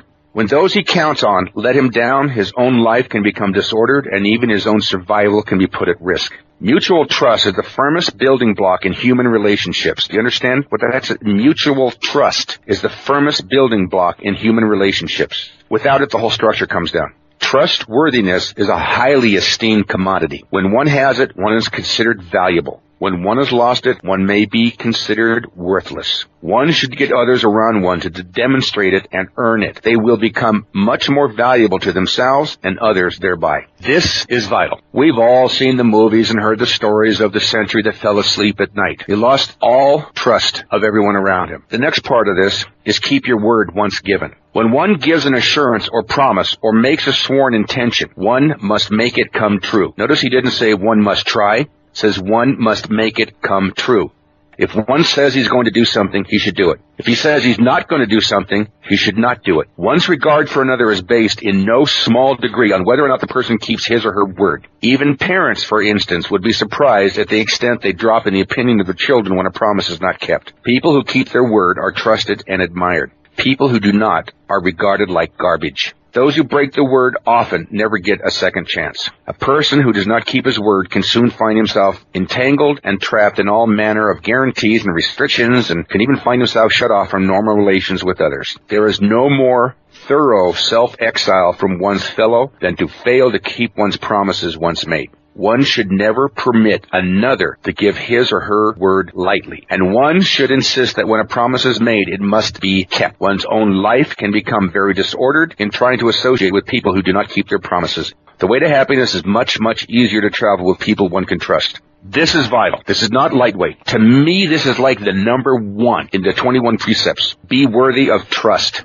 In my life, if I say to somebody, I will do something or I will not do something, it is if God himself carved it on a piece of stone and set it in my lap. That is exactly what I do. And when somebody says to me, I will be there at 10 a.m., woe be to those who are late. The universe and I do not accept excuses. And I don't expect others to either. There are people who I've never physically met. I've never seen them in person. Yet I would hand them $1,000 and say, give me back that in 30 days, will you please? And in fact, years ago, I'm working on a street selling seafood. This guy comes up and he says, well, you don't have a lot of product here. I said, no, I need some money to expand my product, and that's it. I just need some money. That's all. He goes, how much you need? I said, $1,000. He goes, here, what? You don't know me? He goes, oh, I do. He goes, I've seen you out here 7 days a week for a month straight. He goes, I have an office across the street. I said, I see you every day. You are like clockwork. You show up at 9 a.m., you leave at 7 p.m. every night. So here's $1,000. Pay me back when you can. He thought I was trustworthy. And I am, because I've always been taught since I was a little kid, when I say something, it is. So I told him I will pay you back in 2 months. He said, okay. And in 2 months, I paid him back. Turned out he owned the largest log home building company in the United States. $1,000 to him was chicken feed, literally. But I was worthy of trust. And I kept my word once given. This is a vital thing. This could mean your life or someone's around you. Somebody says, okay, I need you to be here at 9 p.m. on the nose. It could go to the extent of costing someone their life, their welfare, their livelihood. When you give your word, there is no such thing as going back. Be worthy of trust. This is vital. This will make you a god among men if you are worthy of trust. It would astound you, the people that have talked to me in trust, knowing that come hell or high water, I would never divulge anything that they had said to me. Number 15, fulfill your obligations. Each one of these gets more and more vital in survival, especially if the people around you aren't following them. Fulfill your obligations. And going through life, one inevitably incurs obligations. Actually, one is born with certain obligations, and they tend to accumulate more thereafter. It is no novel or new idea that one owes his parents a debt for bringing one into the world and for raising one. And I don't want to hear this, I didn't have a choice to be born, or I didn't have a choice who my parents were. Yeah, you know what? So what? It's a credit to parents that they don't push it any harder than they do. Are you listening, Eric? But it is an obligation, nevertheless. Even the child feels it. And as life continues to run its course, one accumulates other obligations to other persons, to friends, to society, and even to the world. Now, it is an extreme disservice to a person not to permit him to satisfy or pay off his obligations. Did you get that? It's an extreme disservice to a person not to permit him to satisfy or pay off his obligations. I went to college for a short time at University of Davis. I had a little MGB, 64 MGB. Tires were bald as the top of my head. My job was a bartender at one of these bars in Davis. And this guy comes in and he says, "Is that your B out there?" I said, "Yeah." He goes, "Man, your tires are bald. You need some new tires." I go, "Yeah, well, that takes money." And he goes, "I own a tire shop down the street. If you can pay me $20 a week, I'll put 4 brand new tires on there." So, "Oh, sure, I'll do that." So he put tires on. I made one payment and then I left the college. I totally forgot about it for 5 years. I mean, totally. And then something happened in my life where I had to look back and look at the things that I had not finished. Look at the obligations that I hadn't squared, and he was one of them. So I went back to Davis, and he was out of business. I went to the city hall and said, "What happened to this guy?" "Oh, he moved to Tennessee or something like this, whatever." "Did you have his address?" "I got his address." I mailed him a check for $80. He was astounded that I had done that. But there are things that you can do. You know, you look at the obligations that you've never fulfilled and bring them all up. Fix them. Fulfill them. You'd be surprised how much weight disappears from your shoulders when you did that. No small part of the revolt of childhood is caused by others refusing to accept the only coins a baby or child or youth has with which to discharge the weight of obligation. The baby's smiles, the child's fumbling efforts to help, or just the effort to be a good son or a good daughter commonly pass unrecognized. Unexcept they can be ill-aimed, often ill-planned, they fade quickly. Such efforts, when they fail to discharge the enormity of the debt, can be replaced with any number of mechanisms or rationalizations. I was owed it all in the first place, and we hear that all the time. I didn't ask to be born. My parents or guardians are no good. Life isn't worth living anyway. And yet these obligations continue to pile up. The weight of obligations can be a crushing burden if one can see no way to discharge it. It can bring about all manner of individual or social disorders. When it cannot be discharged, those who are owed, often unwittingly, find themselves targets for the most unlooked-for reactions. One can help a person who finds himself in the dilemma of unpaid obligations at debt by simply going over with him or her all the obligations they've incurred and have not fulfilled, moral, social, and financial, and work out some way to discharge all of those the person feels are still owed. I can tell you, ladies and gentlemen, I have traveled 1,000 miles to discharge an obligation that I'd had for 20 years. One should accept the efforts of a child or an adult to pay off non-financial obligations they feel they may owe. One should help bring about some mutually agreeable solution to the discharge of financial ones. Discourage a person from incurring more obligations than it is possible for him or her to actually discharge or repay. The way to happiness is very hard to travel when one is burdened with the weight of obligations which one is owed or which he has not discharged.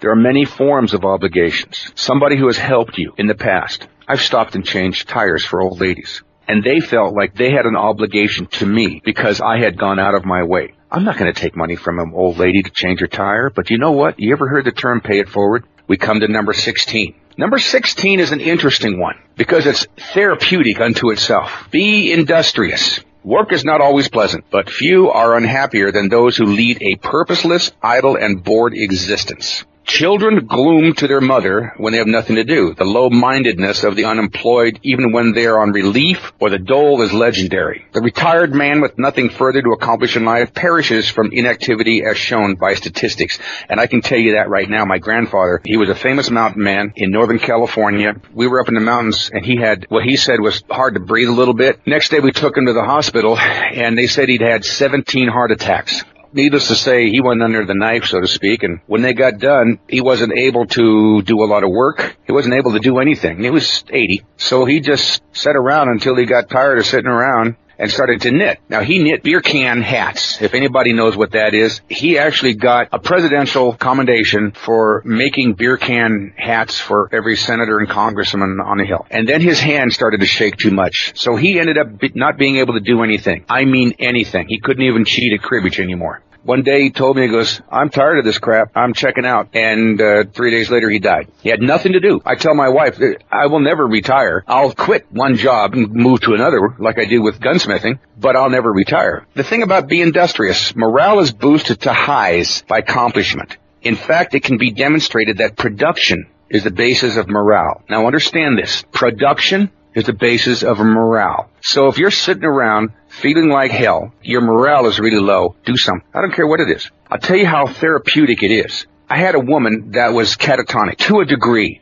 She was sitting, repeating things back and forth, the same statements over and over and over and over and over and over again. So I simply helped her stand up, and she was like a total robot, could do nothing on her own. I walked her into the kitchen, and I had her wash plates for an hour. That's all. Just wash dishes. Obviously, no glass and no knives, forks, or anything in there for an hour. By doing that, she was producing something. Doesn't matter what you produce. The mere act of production raises your morale. It raised her morale to the point where she could come out of her catatonia.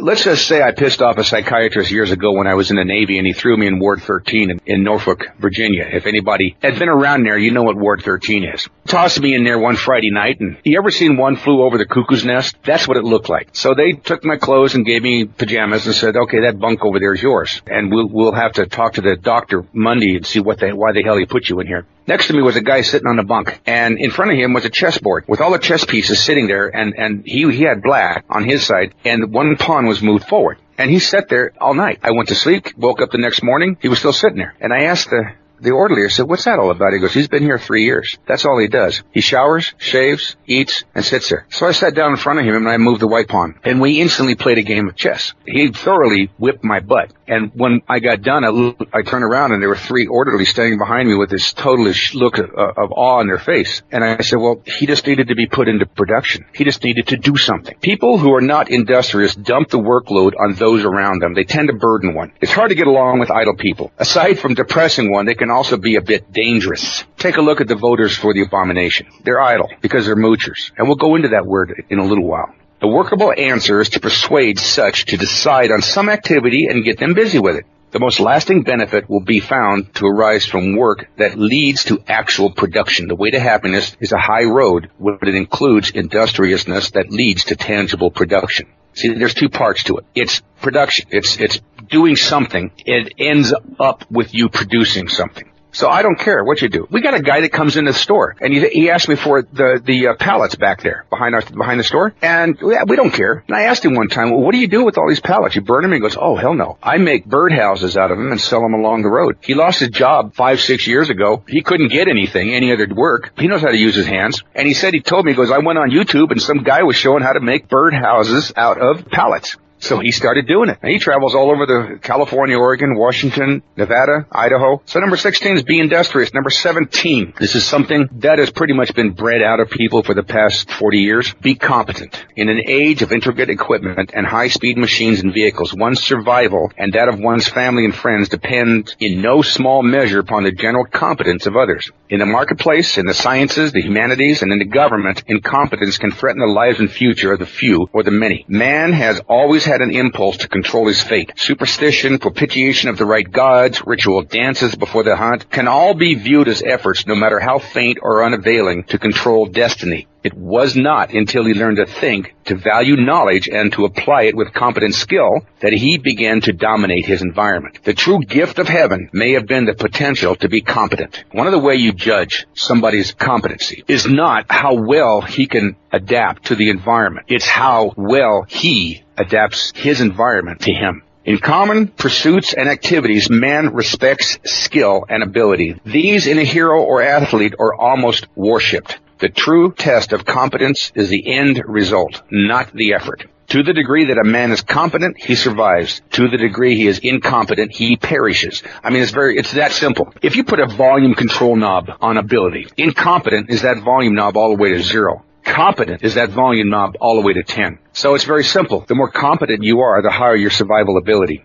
Encourage the attainment of competence in any worthwhile pursuit. Compliment it and reward it whenever you find it. Demand high performance standards. The test of a society is whether or not you, your family, and friends can live in it safely. The ingredients of competence include observation, study, and practice. And the key here is also, you have the right and the responsibility to require those around you who affect you to be competent in whatever they do. I got a part-time job years ago cutting glass for coffee tables. And this is 1-inch thick glass, so it's not window glass. You had to be competent. Every second that you were doing this work, you had to be competent. I had to have full control of everything I do. I had to know what I was doing. I had to not allow my hands or anything else to slip. I was the only person in a 4-man crew that didn't get cut at least once in a month. That's because I was competent at what I did. Another part to be competent is look. See what you see, not what someone tells you that you see. What you observe is what you observe. Look at things in life and others directly, not through any cloud of prejudice, curtain of fear, or the interpretation of another. Instead of arguing with others, get them to look. The most flagrant lies can be punctured, the greatest pretenses can be exposed, the most intricate puzzles can resolve, the most remarkable revelations can occur simply by gently insisting that someone look. One can indicate what direction to look and suggest that they do look. The conclusions are up to them. A child or adult sees what he himself sees, and that is reality for him. True competence is based on one's own ability to observe. That's the thing about competence, is that you have to observe how that thing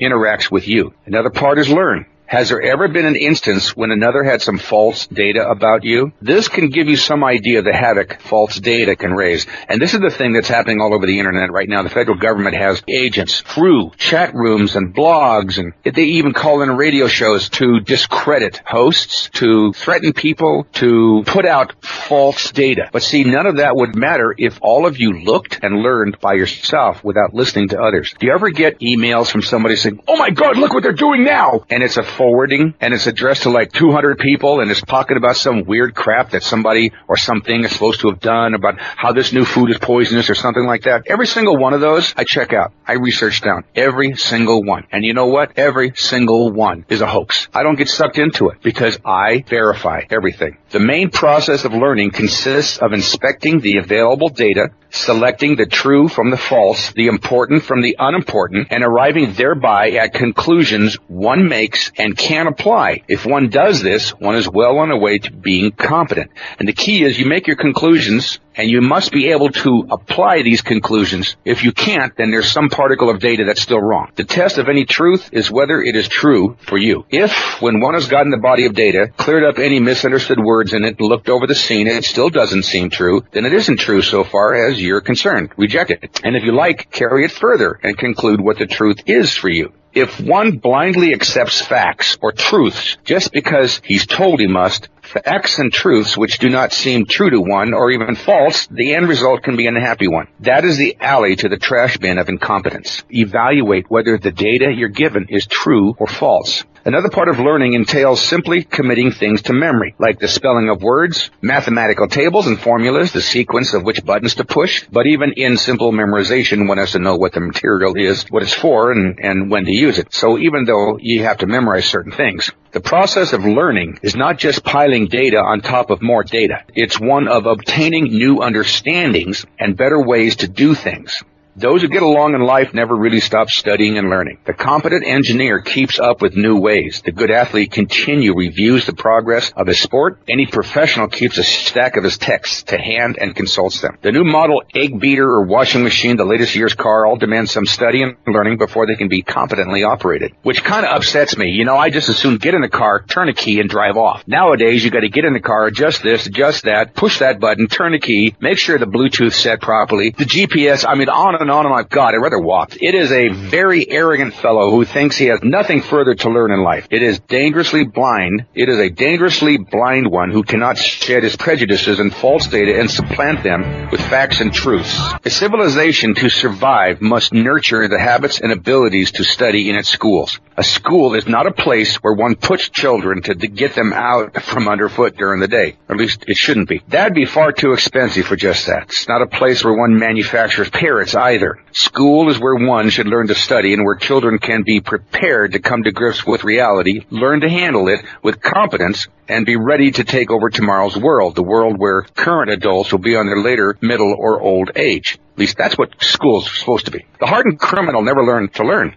Repeatedly, the courts seek to teach him that if he commits the crime again, he will go back to prison. Most of them that do the same crime again and again and again and go back to prison. Factually, criminals cause more and more laws to be passed. The decent citizen is the one that obeys the laws. The criminals, by definition, do not. Criminals cannot learn. Not all the orders and directives and punishments and duress will work upon a being that does not know how to learn and cannot learn. A characteristic, now listen to this part, a characteristic of a government that has gone criminal, as has sometimes happened in history, is that its leaders cannot learn. All records and good sense may tell them that disasters follow oppression. Yet it has taken a violent revolution to handle them, or a World War II to get rid of a Hitler, and those were very unhappy events for mankind. Such did not learn. They reveled in false data. They refused all evidence and truth. They had to be blown away. And so what he's saying there is that certain politicians don't learn from history. They like to pass off lies as reality. And they think that socialism didn't work before in every country that ever tried it. But it can work here because we're smarter than everyone else is.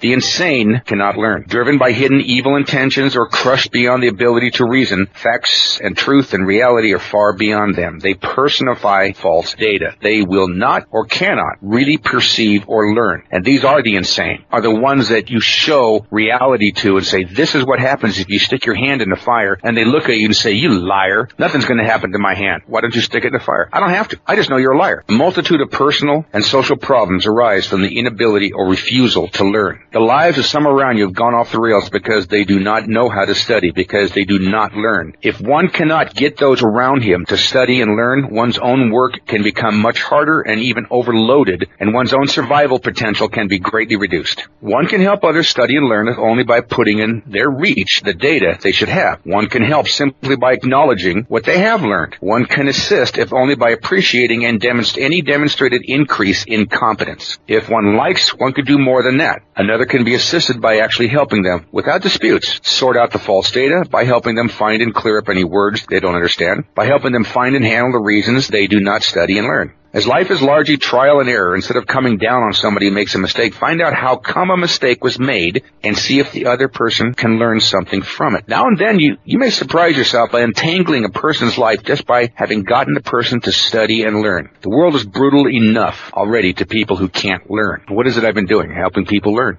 I'm on post officer training where I had to qualify with my carry gun. And the girl next to me had a 4-inch Smith & Wesson Model 15. She couldn't hit the target at 7 feet. And in talking to her, it turned out she had false data. What was the false data? Put your front sight on the target. Whoever gave her the data never told her, line your front sight up with your rear sight. He gave her wrong information. I helped her look, and she was quite able to evaluate on her own. I simply said, you know, you have a rear sight. Yeah, but I never knew what it was for. Well, here, look at my pistol. You see the rear sight? Yeah. You see how it can line up with the front sight? You mean that's what it's supposed to do? And she instantly became, it was like night and day. She was a crack shot after that. So that's what happens with false data. Somebody doesn't know something. It doesn't mean they're stupid. It means they have the wrong information. You can guide them to it, or simply open the book and say, here's the information you need. You have look, you have learn, then you have practice. Learning bears fruit when it's applied. Wisdom, of course, can be pursued for its own sake. There's even a kind of beauty in it. One never really knows if he is wise or not until he sees the results of trying to apply it. Any activity, skill, or profession, ditch digging, law, engineering, cooking, or whatever, no matter how well studied, collides at last with the acid test. Can one do it? And that doing requires practice. Movie stuntmen who don't practice first get hurt. So do housewives. Safety is not really a popular subject because it usually are accompanied by be careful and go slow. People can feel restraints are being put on them. But there's another approach. If one has really practiced, his skill and dexterity is such that he doesn't have to be careful or go slow. Safe, high speed of motion can become possible only with practice. One's skill and dexterity must be brought up to match the speed of the age one lives in, and that is done with practice. 100 years ago, 20 miles an hour is a pretty good clip in a car because of the roads. Nowadays, I've driven at 150. Depends on the road. So I've increased my skill and dexterity a whole bunch. One can train one's eyes, one's body, one's hands and feet until with practice they get to know what they're doing. One no longer has to think. It's called muscle memory. To set up the stove or park the car, one just does it. In any activity, quite a bit of what passes for talent is really just practice. This is not news to most of you listening to me. The more you practice something with the intent of getting better at it, the better you're going to get. Because as you practice this thing, whatever it is, it could be juggling, it could be throwing a knife, it could be doing a brake job on a 1961 Chevy. It could be any of these things. There is an axiom, the number of times through equals certainty. That's called practice. But here's the key. You have to intend that you get better at it. You can't just do it. I intend to get better at whatever I'm doing. So that's where my attention is getting better each time I do something, even if it's the first time. Statistics tend to bear out that the least practiced have the most accidents. The same principle applies to crafts and professions, which mainly use the mind. The lawyer who has not drilled on courtroom procedure may not have learned to shift his mental gears fast enough to counter new turns of a case, and therefore loses it. An undrilled stockbroker could lose a fortune in minutes. A green salesman who has not rehearsed selling can starve for lack of sales. The right answer is to practice, practice, and practice. In this day and age, I have seen so many jobs that people have no training for. Use car lots, or any car lots, new car lots. New car lots are nothing but meat factories. They'll hire any Tom, Dick, or Harry, or Harriet. They just throw you out there, literally. They'll give you maybe a half hour, couple hours training, maximum one day, and then throw you on the lot. You go out there and somebody says, hey, tell me about this new Hemi motor in here. What's a Hemi? Or somebody would ask questions such as, well, what's the finish on this car? Is this what's this paint job called? What's this color called? It looks blue to me. 27 different versions of blue. So you can't just say blue. And it's not just cars. It's with everything. It's in stores. You go into Home Depot. You're in the plumbing section and you're looking for an adapter from 3/4 to 1 inch for cast iron. You can't see it. So you ask the guy, I need an adapter 3/4 to 1 inch. Well, let's look around. Wait a minute, dude. I already done looking around. I'm trying to ask somebody. He goes, well, I'm sorry. I wasn't working this department last week. I just started in this department. And that's the same thing all over the United States. People are not expected to be competent. Sometimes one finds that what one has learned he can't apply. If so, the faults lay with improper study or with a teacher or with the text. It is one thing to read the directions. It's sometimes another thing entirely to try and apply them. And I would refer to you the self-assembly instructions on pretty much anything that comes out of China. I am totally astounded that any American could ever assemble anything that comes out of China, especially if an American didn't write the instruction sheet. Now and then, when one is getting nowhere with practice, one has to throw the book away and start from scratch. The field of movie sound recordings has been like that. If one followed what recordist text there have been, one couldn't get a bird song to sound any better than a foghorn. And that's why you can't tell what the actors are saying in some of these movies. But theory and data blossom only when applied with practice. One is at risk when those about one do not practice their skills until they can really do them. There is a vast difference between good enough and professional skill and dexterity. The gap is bridged with practice. Get people to look, study, work it out, and then do it. And then, when they have it right, get them to practice until they can do it like a pro. There is considerable joy in skill, dexterity, and moving fast. It can only be done safely with practice. Trying to live in a high-speed world with low-speed people is not very safe. The way to happiness is best traveled with competent companions. In this day and age, you're not expected to be competent. Do you know, when I was a kid, there was only one option, to be competent. So you strive, no matter what you did, you strive to be as best at it as you could. That's called competency. Nowadays, a competent worker is abnormal. It's like astoundingly unheard of. A competent worker could go to work at McDonald's and within a week would start shooting up the management chain because he is willing to be competent. You know, he's not going to sit around being a Whopper flopper or a taco bender or work the drive-up window. He becomes competent at what he does. And that, I want to refer you back to Atlas Shrugged. If any of you out there have never read Atlas Shrugged by Ayn Rand, you need to read it. It was written over 50 years ago, and if you start reading it, you're going to go, oh, no, this had to be written today. It's a novel about capitalism and socialism and communism, and it is the best read in a book I've ever had in my whole life. Talking about competency, and I told you about this, this woman, the lead, driving around looking for the guy that invented this perpetual motion machine. She wasn't sure where he was, and she stops at a gas station, and this guy comes out, and he's helping her fill up with gas, and this is in the book, not the movie. He was so good, his windows were washed streakless. The front, the rear, all four sides. The headlights were washed, the taillights were washed. He checked the oil, checked the antifreeze, he checked everything. And she was astounded at his competency. And then when she looked at him, she realized that was the inventor. And she said, "What are you doing here with a mind like yours?" He said, "I'm doing the best that I can. I'm competent at what I do, and I enjoy that." And number 18. This number 18 automatically will show you figure it out yourself, but I'll explain it when we're done with it. Number 18. Respect the religious beliefs of others. Not agree with them. Respect them. Tolerance is a good cornerstone on which to build human relationship. When one views the slaughter and suffering caused by religious intolerance down all the history of man and into modern times, one can see that intolerance is a very non-survival activity. Religious tolerance does not mean one cannot express his own beliefs. It does mean that seeking to undermine or attack the religious faith and belief of others or another has always been a short road to trouble. Philosophers since the times of ancient Greece have disputed with one another about the nature of God, man, and the universe. The opinions of authorities ebb and flow. Just now the philosophies of mechanism and materialism dating back as far as ancient Egypt and Greece are the fad. Neat as their explanations of evolution may be, they still do not rule out additional factors that might be at work, that might be merely using such things as evolution. They are today the official philosophies and are even taught in schools. They have their own zealots who attack the beliefs and religions of others. The result can be intolerance and contention. If all the brightest minds since the 5th century BC have never been able to agree on a subject or religion, or even anti-religion, it is an arena of combat between people that one would do well to stay out of. In this sea of contention, one bright principle has emerged: the right to believe as one chooses. Faith and belief do not necessarily surrender to logic. They cannot even be declared to be illogical. They can be things quite apart. Any advice one might give another on this subject is safest when it simply asserts the right to believe as one chooses.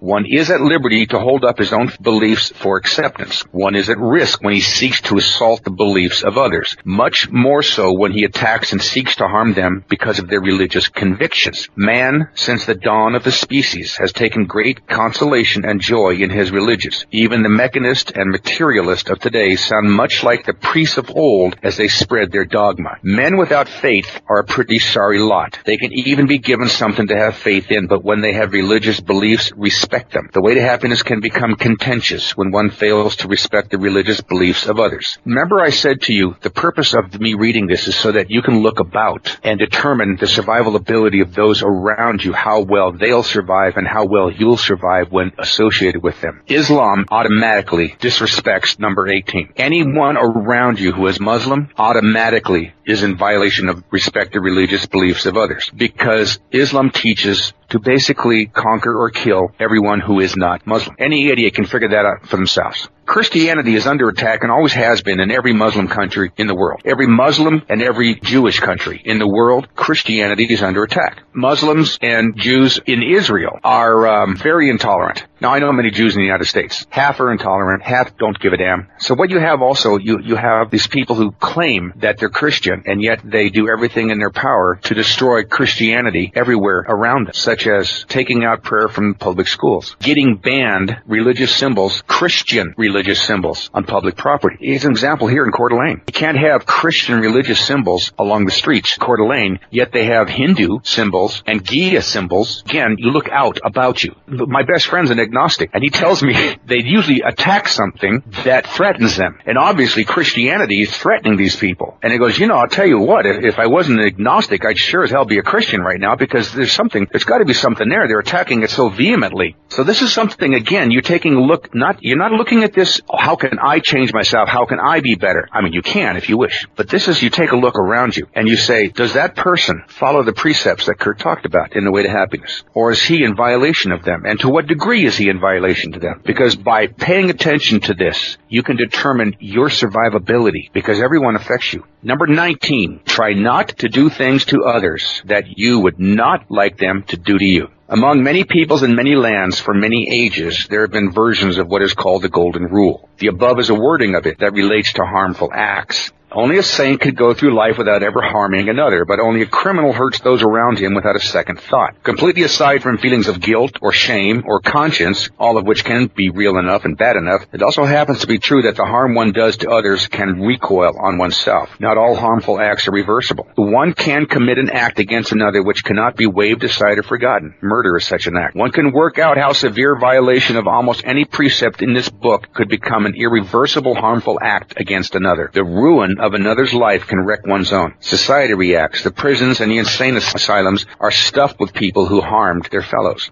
But there are other penalties. Whether one is caught or not, committing harmful acts against others, particularly when hidden, can cause one to suffer severe changes in his attitude towards others and himself, all of them unhappy ones. The happiness and joy of life depart. This version of the Golden Rule is also useful as a test. When one persuades someone to apply it, the person can attain a reality on what a harmful act is. It answers for one what harm is. The philosophic question concerning wrongdoing, the argument, what is wrong, is answered at once on a personal basis. Would you not like that to happen to you? Then it must be a harmful action, and from society's viewpoint, a wrong action. It can awaken social consciousness. It can then let one work out what one should do and what one should not do. In a time when some feel no restraint from doing harmful acts, the survival potential of the individual sinks to a very low ebb. If you can persuade people to apply this, you will have given them a precept by which they can evaluate their own lives and, for some, open the door to let them rejoin the human race. The way to happiness is closed to those who do not restrain themselves from committing harmful acts. I have met people who cannot restrain themselves. They do the hell they want, when they want to do it. And they don't care the reactions that affect everyone around them. Again, number 19, try not to do things to others that you would not like them to do to you. Number 20, just a little bit wording different. Try to treat others as you would want them to treat you. This is the positive version of the Golden Rule. The other is what not to do. This is what to do. Don't be surprised if someone seems to resent being told to be good. But the resentment may not come at all at the idea of being good. It may be because the person factually has a misunderstanding of what being good means. One can get into a lot of conflicting opinions and confusions about what good behavior might be. One might never have grasped, even if the teacher did, why he or she was given the grade received for conduct. See, in school they used to have conduct. One might even have been given or assumed false data concerning it. Children should be seen and not heard. Being good means being inactive. However, there's a way to clear it all up. In all times and in most places, mankind has looked up to and revered certain values. They are called the virtues. This, ladies and gentlemen, if you've been bored by me till now, pay attention to what I'm going to read. They've been attributed to wise men, holy men, saints, and gods. They have made the difference between a barbarian and a cultured person, the difference between chaos and a decent society. Doesn't absolutely require a heavenly mandate nor a tedious search through the thick books of the philosophers to discover what good is. A self-revelation can occur on this subject. It can be worked out by almost any person. If one were to think how he or she would like to be treated by others, one would evolve the human virtues. Just figure out how you would want people to treat you. You would possibly, first of all, want to be treated justly. You wouldn't want people lying about you or falsely or harshly condemning you. You'd probably want your friends and companions to be loyal. You would not want them to betray you. You could want to be treated with good sportsmanship, not hoodwinked or tricked. You'd want people to be fair in their dealings with you. You would not want them to be dishonest with you and cheat you. You might want to be treated kindly and without cruelty. You would possibly want people to be considerate of your rights and feelings. And when you were down, you might like others to be compassionate. Instead of blasting you, you would probably want others to exhibit self-control. If you had any defects or shortcomings, if you made a mistake, you might want people to be tolerant, not critical. Rather than concentrated on censure and punishment, you would prefer people were forgiving. You might want people to be benevolent towards you, not mean or stingy. You possibly would want others to believe in you, not doubt you at every hand. You would probably prefer to be given respect, not insulted. Possibly you would want others to be polite to you and also treat you with dignity, right? You might like people to admire you. When you did something for them, you would possibly like them to appreciate. You would probably like others to be friendly towards you, and from some you might want love. And above all, you wouldn't want these people just pretending these things. You'd want them to be quite real in their attitudes and to be acting with integrity. You could possibly think of others. And there are the precepts contained in this book as well. But above, you would have worked out the summary of what are called the virtues. It requires no great stretch of imagination for one to recognize that if he were to be treated that way regularly by others around him, his life would exist on a pleasant level. And it is doubtful if one would build up much animosity towards those who treated him in this fashion. There's an interesting phenomenon at work in human relations. When one person yells at another, the other has an impulse to yell back. One is treated pretty much the way he treats others. One actually sets an example of how he should be treated. A is mean to B, so B is mean to A. A is friendly to B, so B is friendly to A. George hates all women, so women tend to hate George. Carlos acts tough to everyone, so others tend to act tough towards Carlos. And if they don't dare act tough to him in the open, they privately may nurse a hidden impulse to act very tough indeed toward Carlos if they ever really got a chance.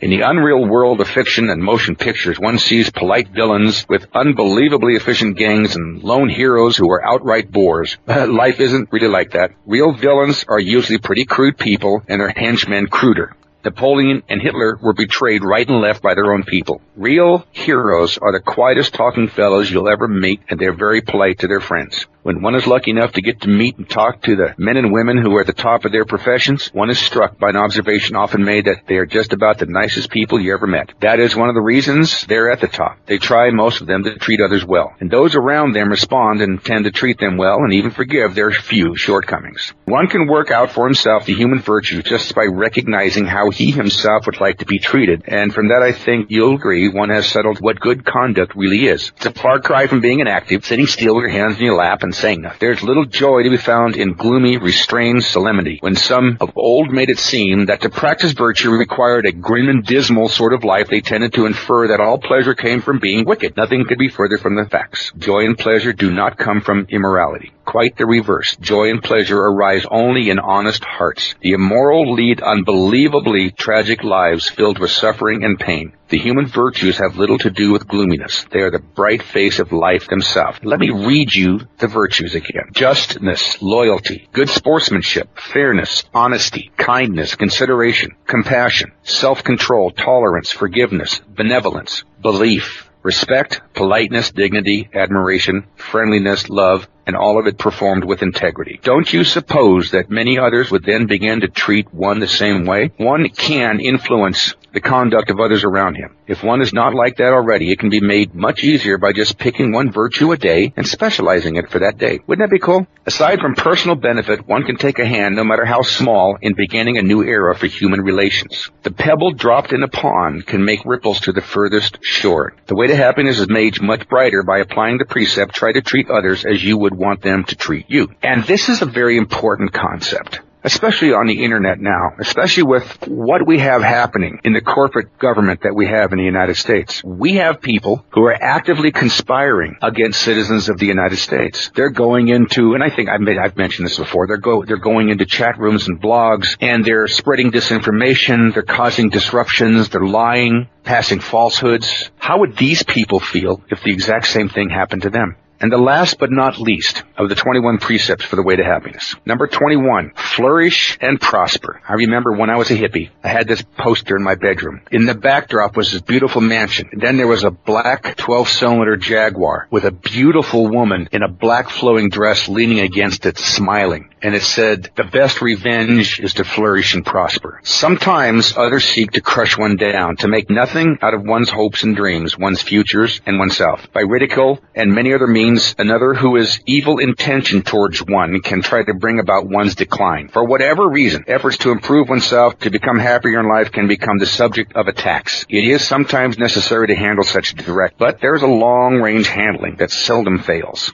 What exactly are such people trying to do to one? They're trying to reduce one downward. They must conceive that one is dangerous to them in some way, that if one got up in the world, one could be a menace to them. So in various ways, such seek to depress one's talents and capabilities. This is the Democrats in America. They've done this to many, many, many people. The black race right now has never been anything other than slaves. Used to be, they had a title that went with them, and when they were sold, that title went to the new owner. And now they have a different title. It's called voter. And it's not just the black race. It's all races now in the United States. This is the bottom line. And I've already done the statistical studies. Yes, I'm not saying the Republican. Now, when I say Democrats and Republicans, I'm not talking about the idiots on the street that votes for these idiots. I'm talking about the politicians. The Democrats are almost purely evil, and the Republicans are cowards. The Democrats cannot have any of us flourish and prosper. They do not want that, because that's not how they control. They control us by convincing us we can't flourish. And when they can't convince us, they pass laws and ordinances to stop us. Some madmen even have a general plan that goes like this. If A becomes more successful, A could be a menace to me. Therefore, I must do all I can to make A less successful. It never seems to occur to such that their actions might make an enemy out of A, even though he was no enemy before. It can be classed as an almost certain way for such madmen to get into trouble. Some do it just from prejudice or because they don't like someone. But however it's attempted, the real object of such is to make their target grow less and fail in life. The real handling of such a situation and such people, the real way to defeat them is to flourish and prosper. Oh yeah, it's true that such people, seeing one improve his lot, can become frantic and attack all the harder. And we've seen that in the abomination and the Democrats now that control America. The thing to do is handle them if one must, but don't give up flourishing and prospering. That is what such people want you to do. They want you to quit. If you flourish and prosper more and more, such people go into apathy about it. They can give up completely. If one's aims in life are worthwhile, if one carries them out with some attention to the precepts in this book, if one flourishes and prospers, one certainly will wind up the victor. And that is my wish for you, flourish and prosper.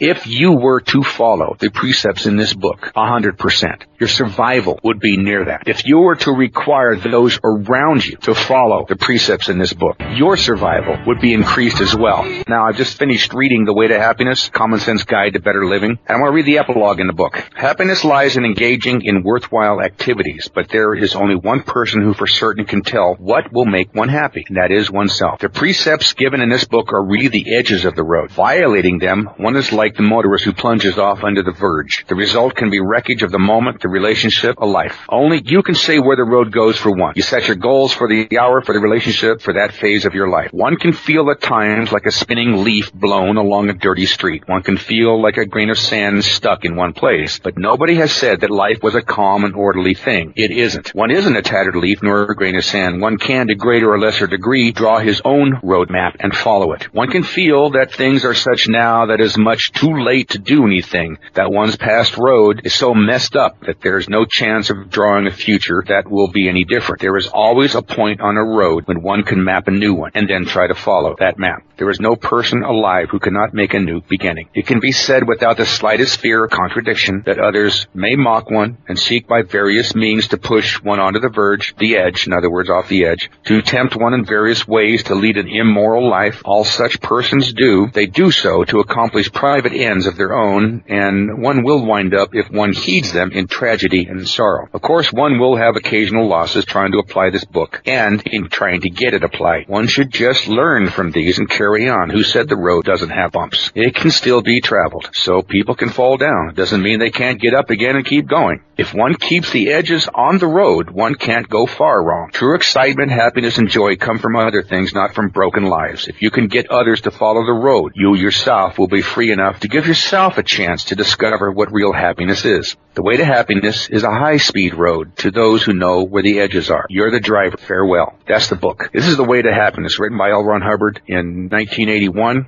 Pick up a paper. If you know these precepts, 21 precepts that I read to you, you can go, well, this is where this guy went wrong. He's in violation of, 6 people died from a disease passed around at a coffee house. That's number 1. Take care of yourself. Get care when you are ill. Or 3 people killed in head-on crash, drugs and alcohol involved. Number 2, be temperate. Do not take harmful drugs. You can see literally violations on a daily basis on the radio, on the television, in the newspaper, and these violations can cost people's lives. If nothing else, their livelihood, the respect of society and their loved ones to them. The thing here, ladies and gentlemen, is that I wanted to impart to you is that if you yourself followed this stuff, if you yourself did these, you would be an astounding person, and you would be able to survive very well in society. See, here's the thing. I can teach anybody to start a fire in the woods. I can teach anybody to store food. I can teach anybody to clean your car, tune your car, clean your house, do anything. That's the mechanical aspect of survival. But these things here is basically the day-to-day meat and potatoes of your survival. Don't get me wrong, I don't want to be sounding like I'm preaching or anything, but this booklet called The Way to Happiness is something that I think everyone should have a copy of. Every single person should have a copy of it, and they should look at it periodically. Ladies and gentlemen, the deck is stacked against us, and it's stacked by people who we've screwed up and voted in. The best you can do is what you can do for your survival and those you care about. We all have heard the saying, be the change you want to see in the world, by Mahatma Gandhi. Except he didn't say that. What Mahatma Gandhi said was, we but mirror the world. All the tendencies present in the outer world are to be found in the world of our body. If we could change ourselves, the tendencies in the world would also change. As a man changes his own nature, so does the attitude of the world change towards him. This is the divine mystery supreme. A wonderful thing it is, and the source of our happiness. We need not wait to see what others do. Mahatma Gandhi. That's the true quote. And basically what he was saying is that, well, if you want the world to change how it reacts to you, then you have to change how you react to it. And I've said this many times, and this is something that is very important for people to understand. There are angels out there. Each of us can be one of them. With these 21 precepts, we can actually change the lives of people. And I can tell you this right now, this is a survival aspect. You need to understand that for you to survive better and to be more acceptable to the society around you, you should participate in this. Anybody out there who wants one, you just ask and I'll give you one of these booklets. You can come into the store in Hayden and I'll give you one of the little pamphlets. It is not religious. It is data that you might or might not have. I also have a video you can watch if you wanted to. And it's really neat. It's put together like a Hollywood movie. This is the interesting thing about life. Not only does this help you personally, does this help you in interpersonal relationships? Yes. But it also helps you to realize others who don't do these precepts are danger to you and your society, your family, and your other friends. It's real simple. There's many different facets behind this whole thing that I just got done discussing. All right, so we have the CBD still on sale at Survival Enterprises. You can go to cbdsupply.us and you can see all about it. You can read my article there. You can read the links. Go to survivalenterprises.com, se1.us. We have the last batch of Mountain House freeze-dried foods in that we're going to get for the year. They're not going to have any more. They told me till February, but who knows with this government-controlled breakdown of the supply chain. So we have those. The buckets are $110 a piece plus shipping. Then we got all kinds of other stuff. So go to the website if you have any questions.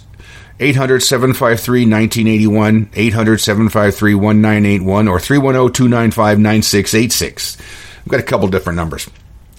So this is the Armchair Survivalist. I hope you learned something today. I hope you listened, and I hope this has all been helpful to you. Keep your nose in the air and your ear to the ground.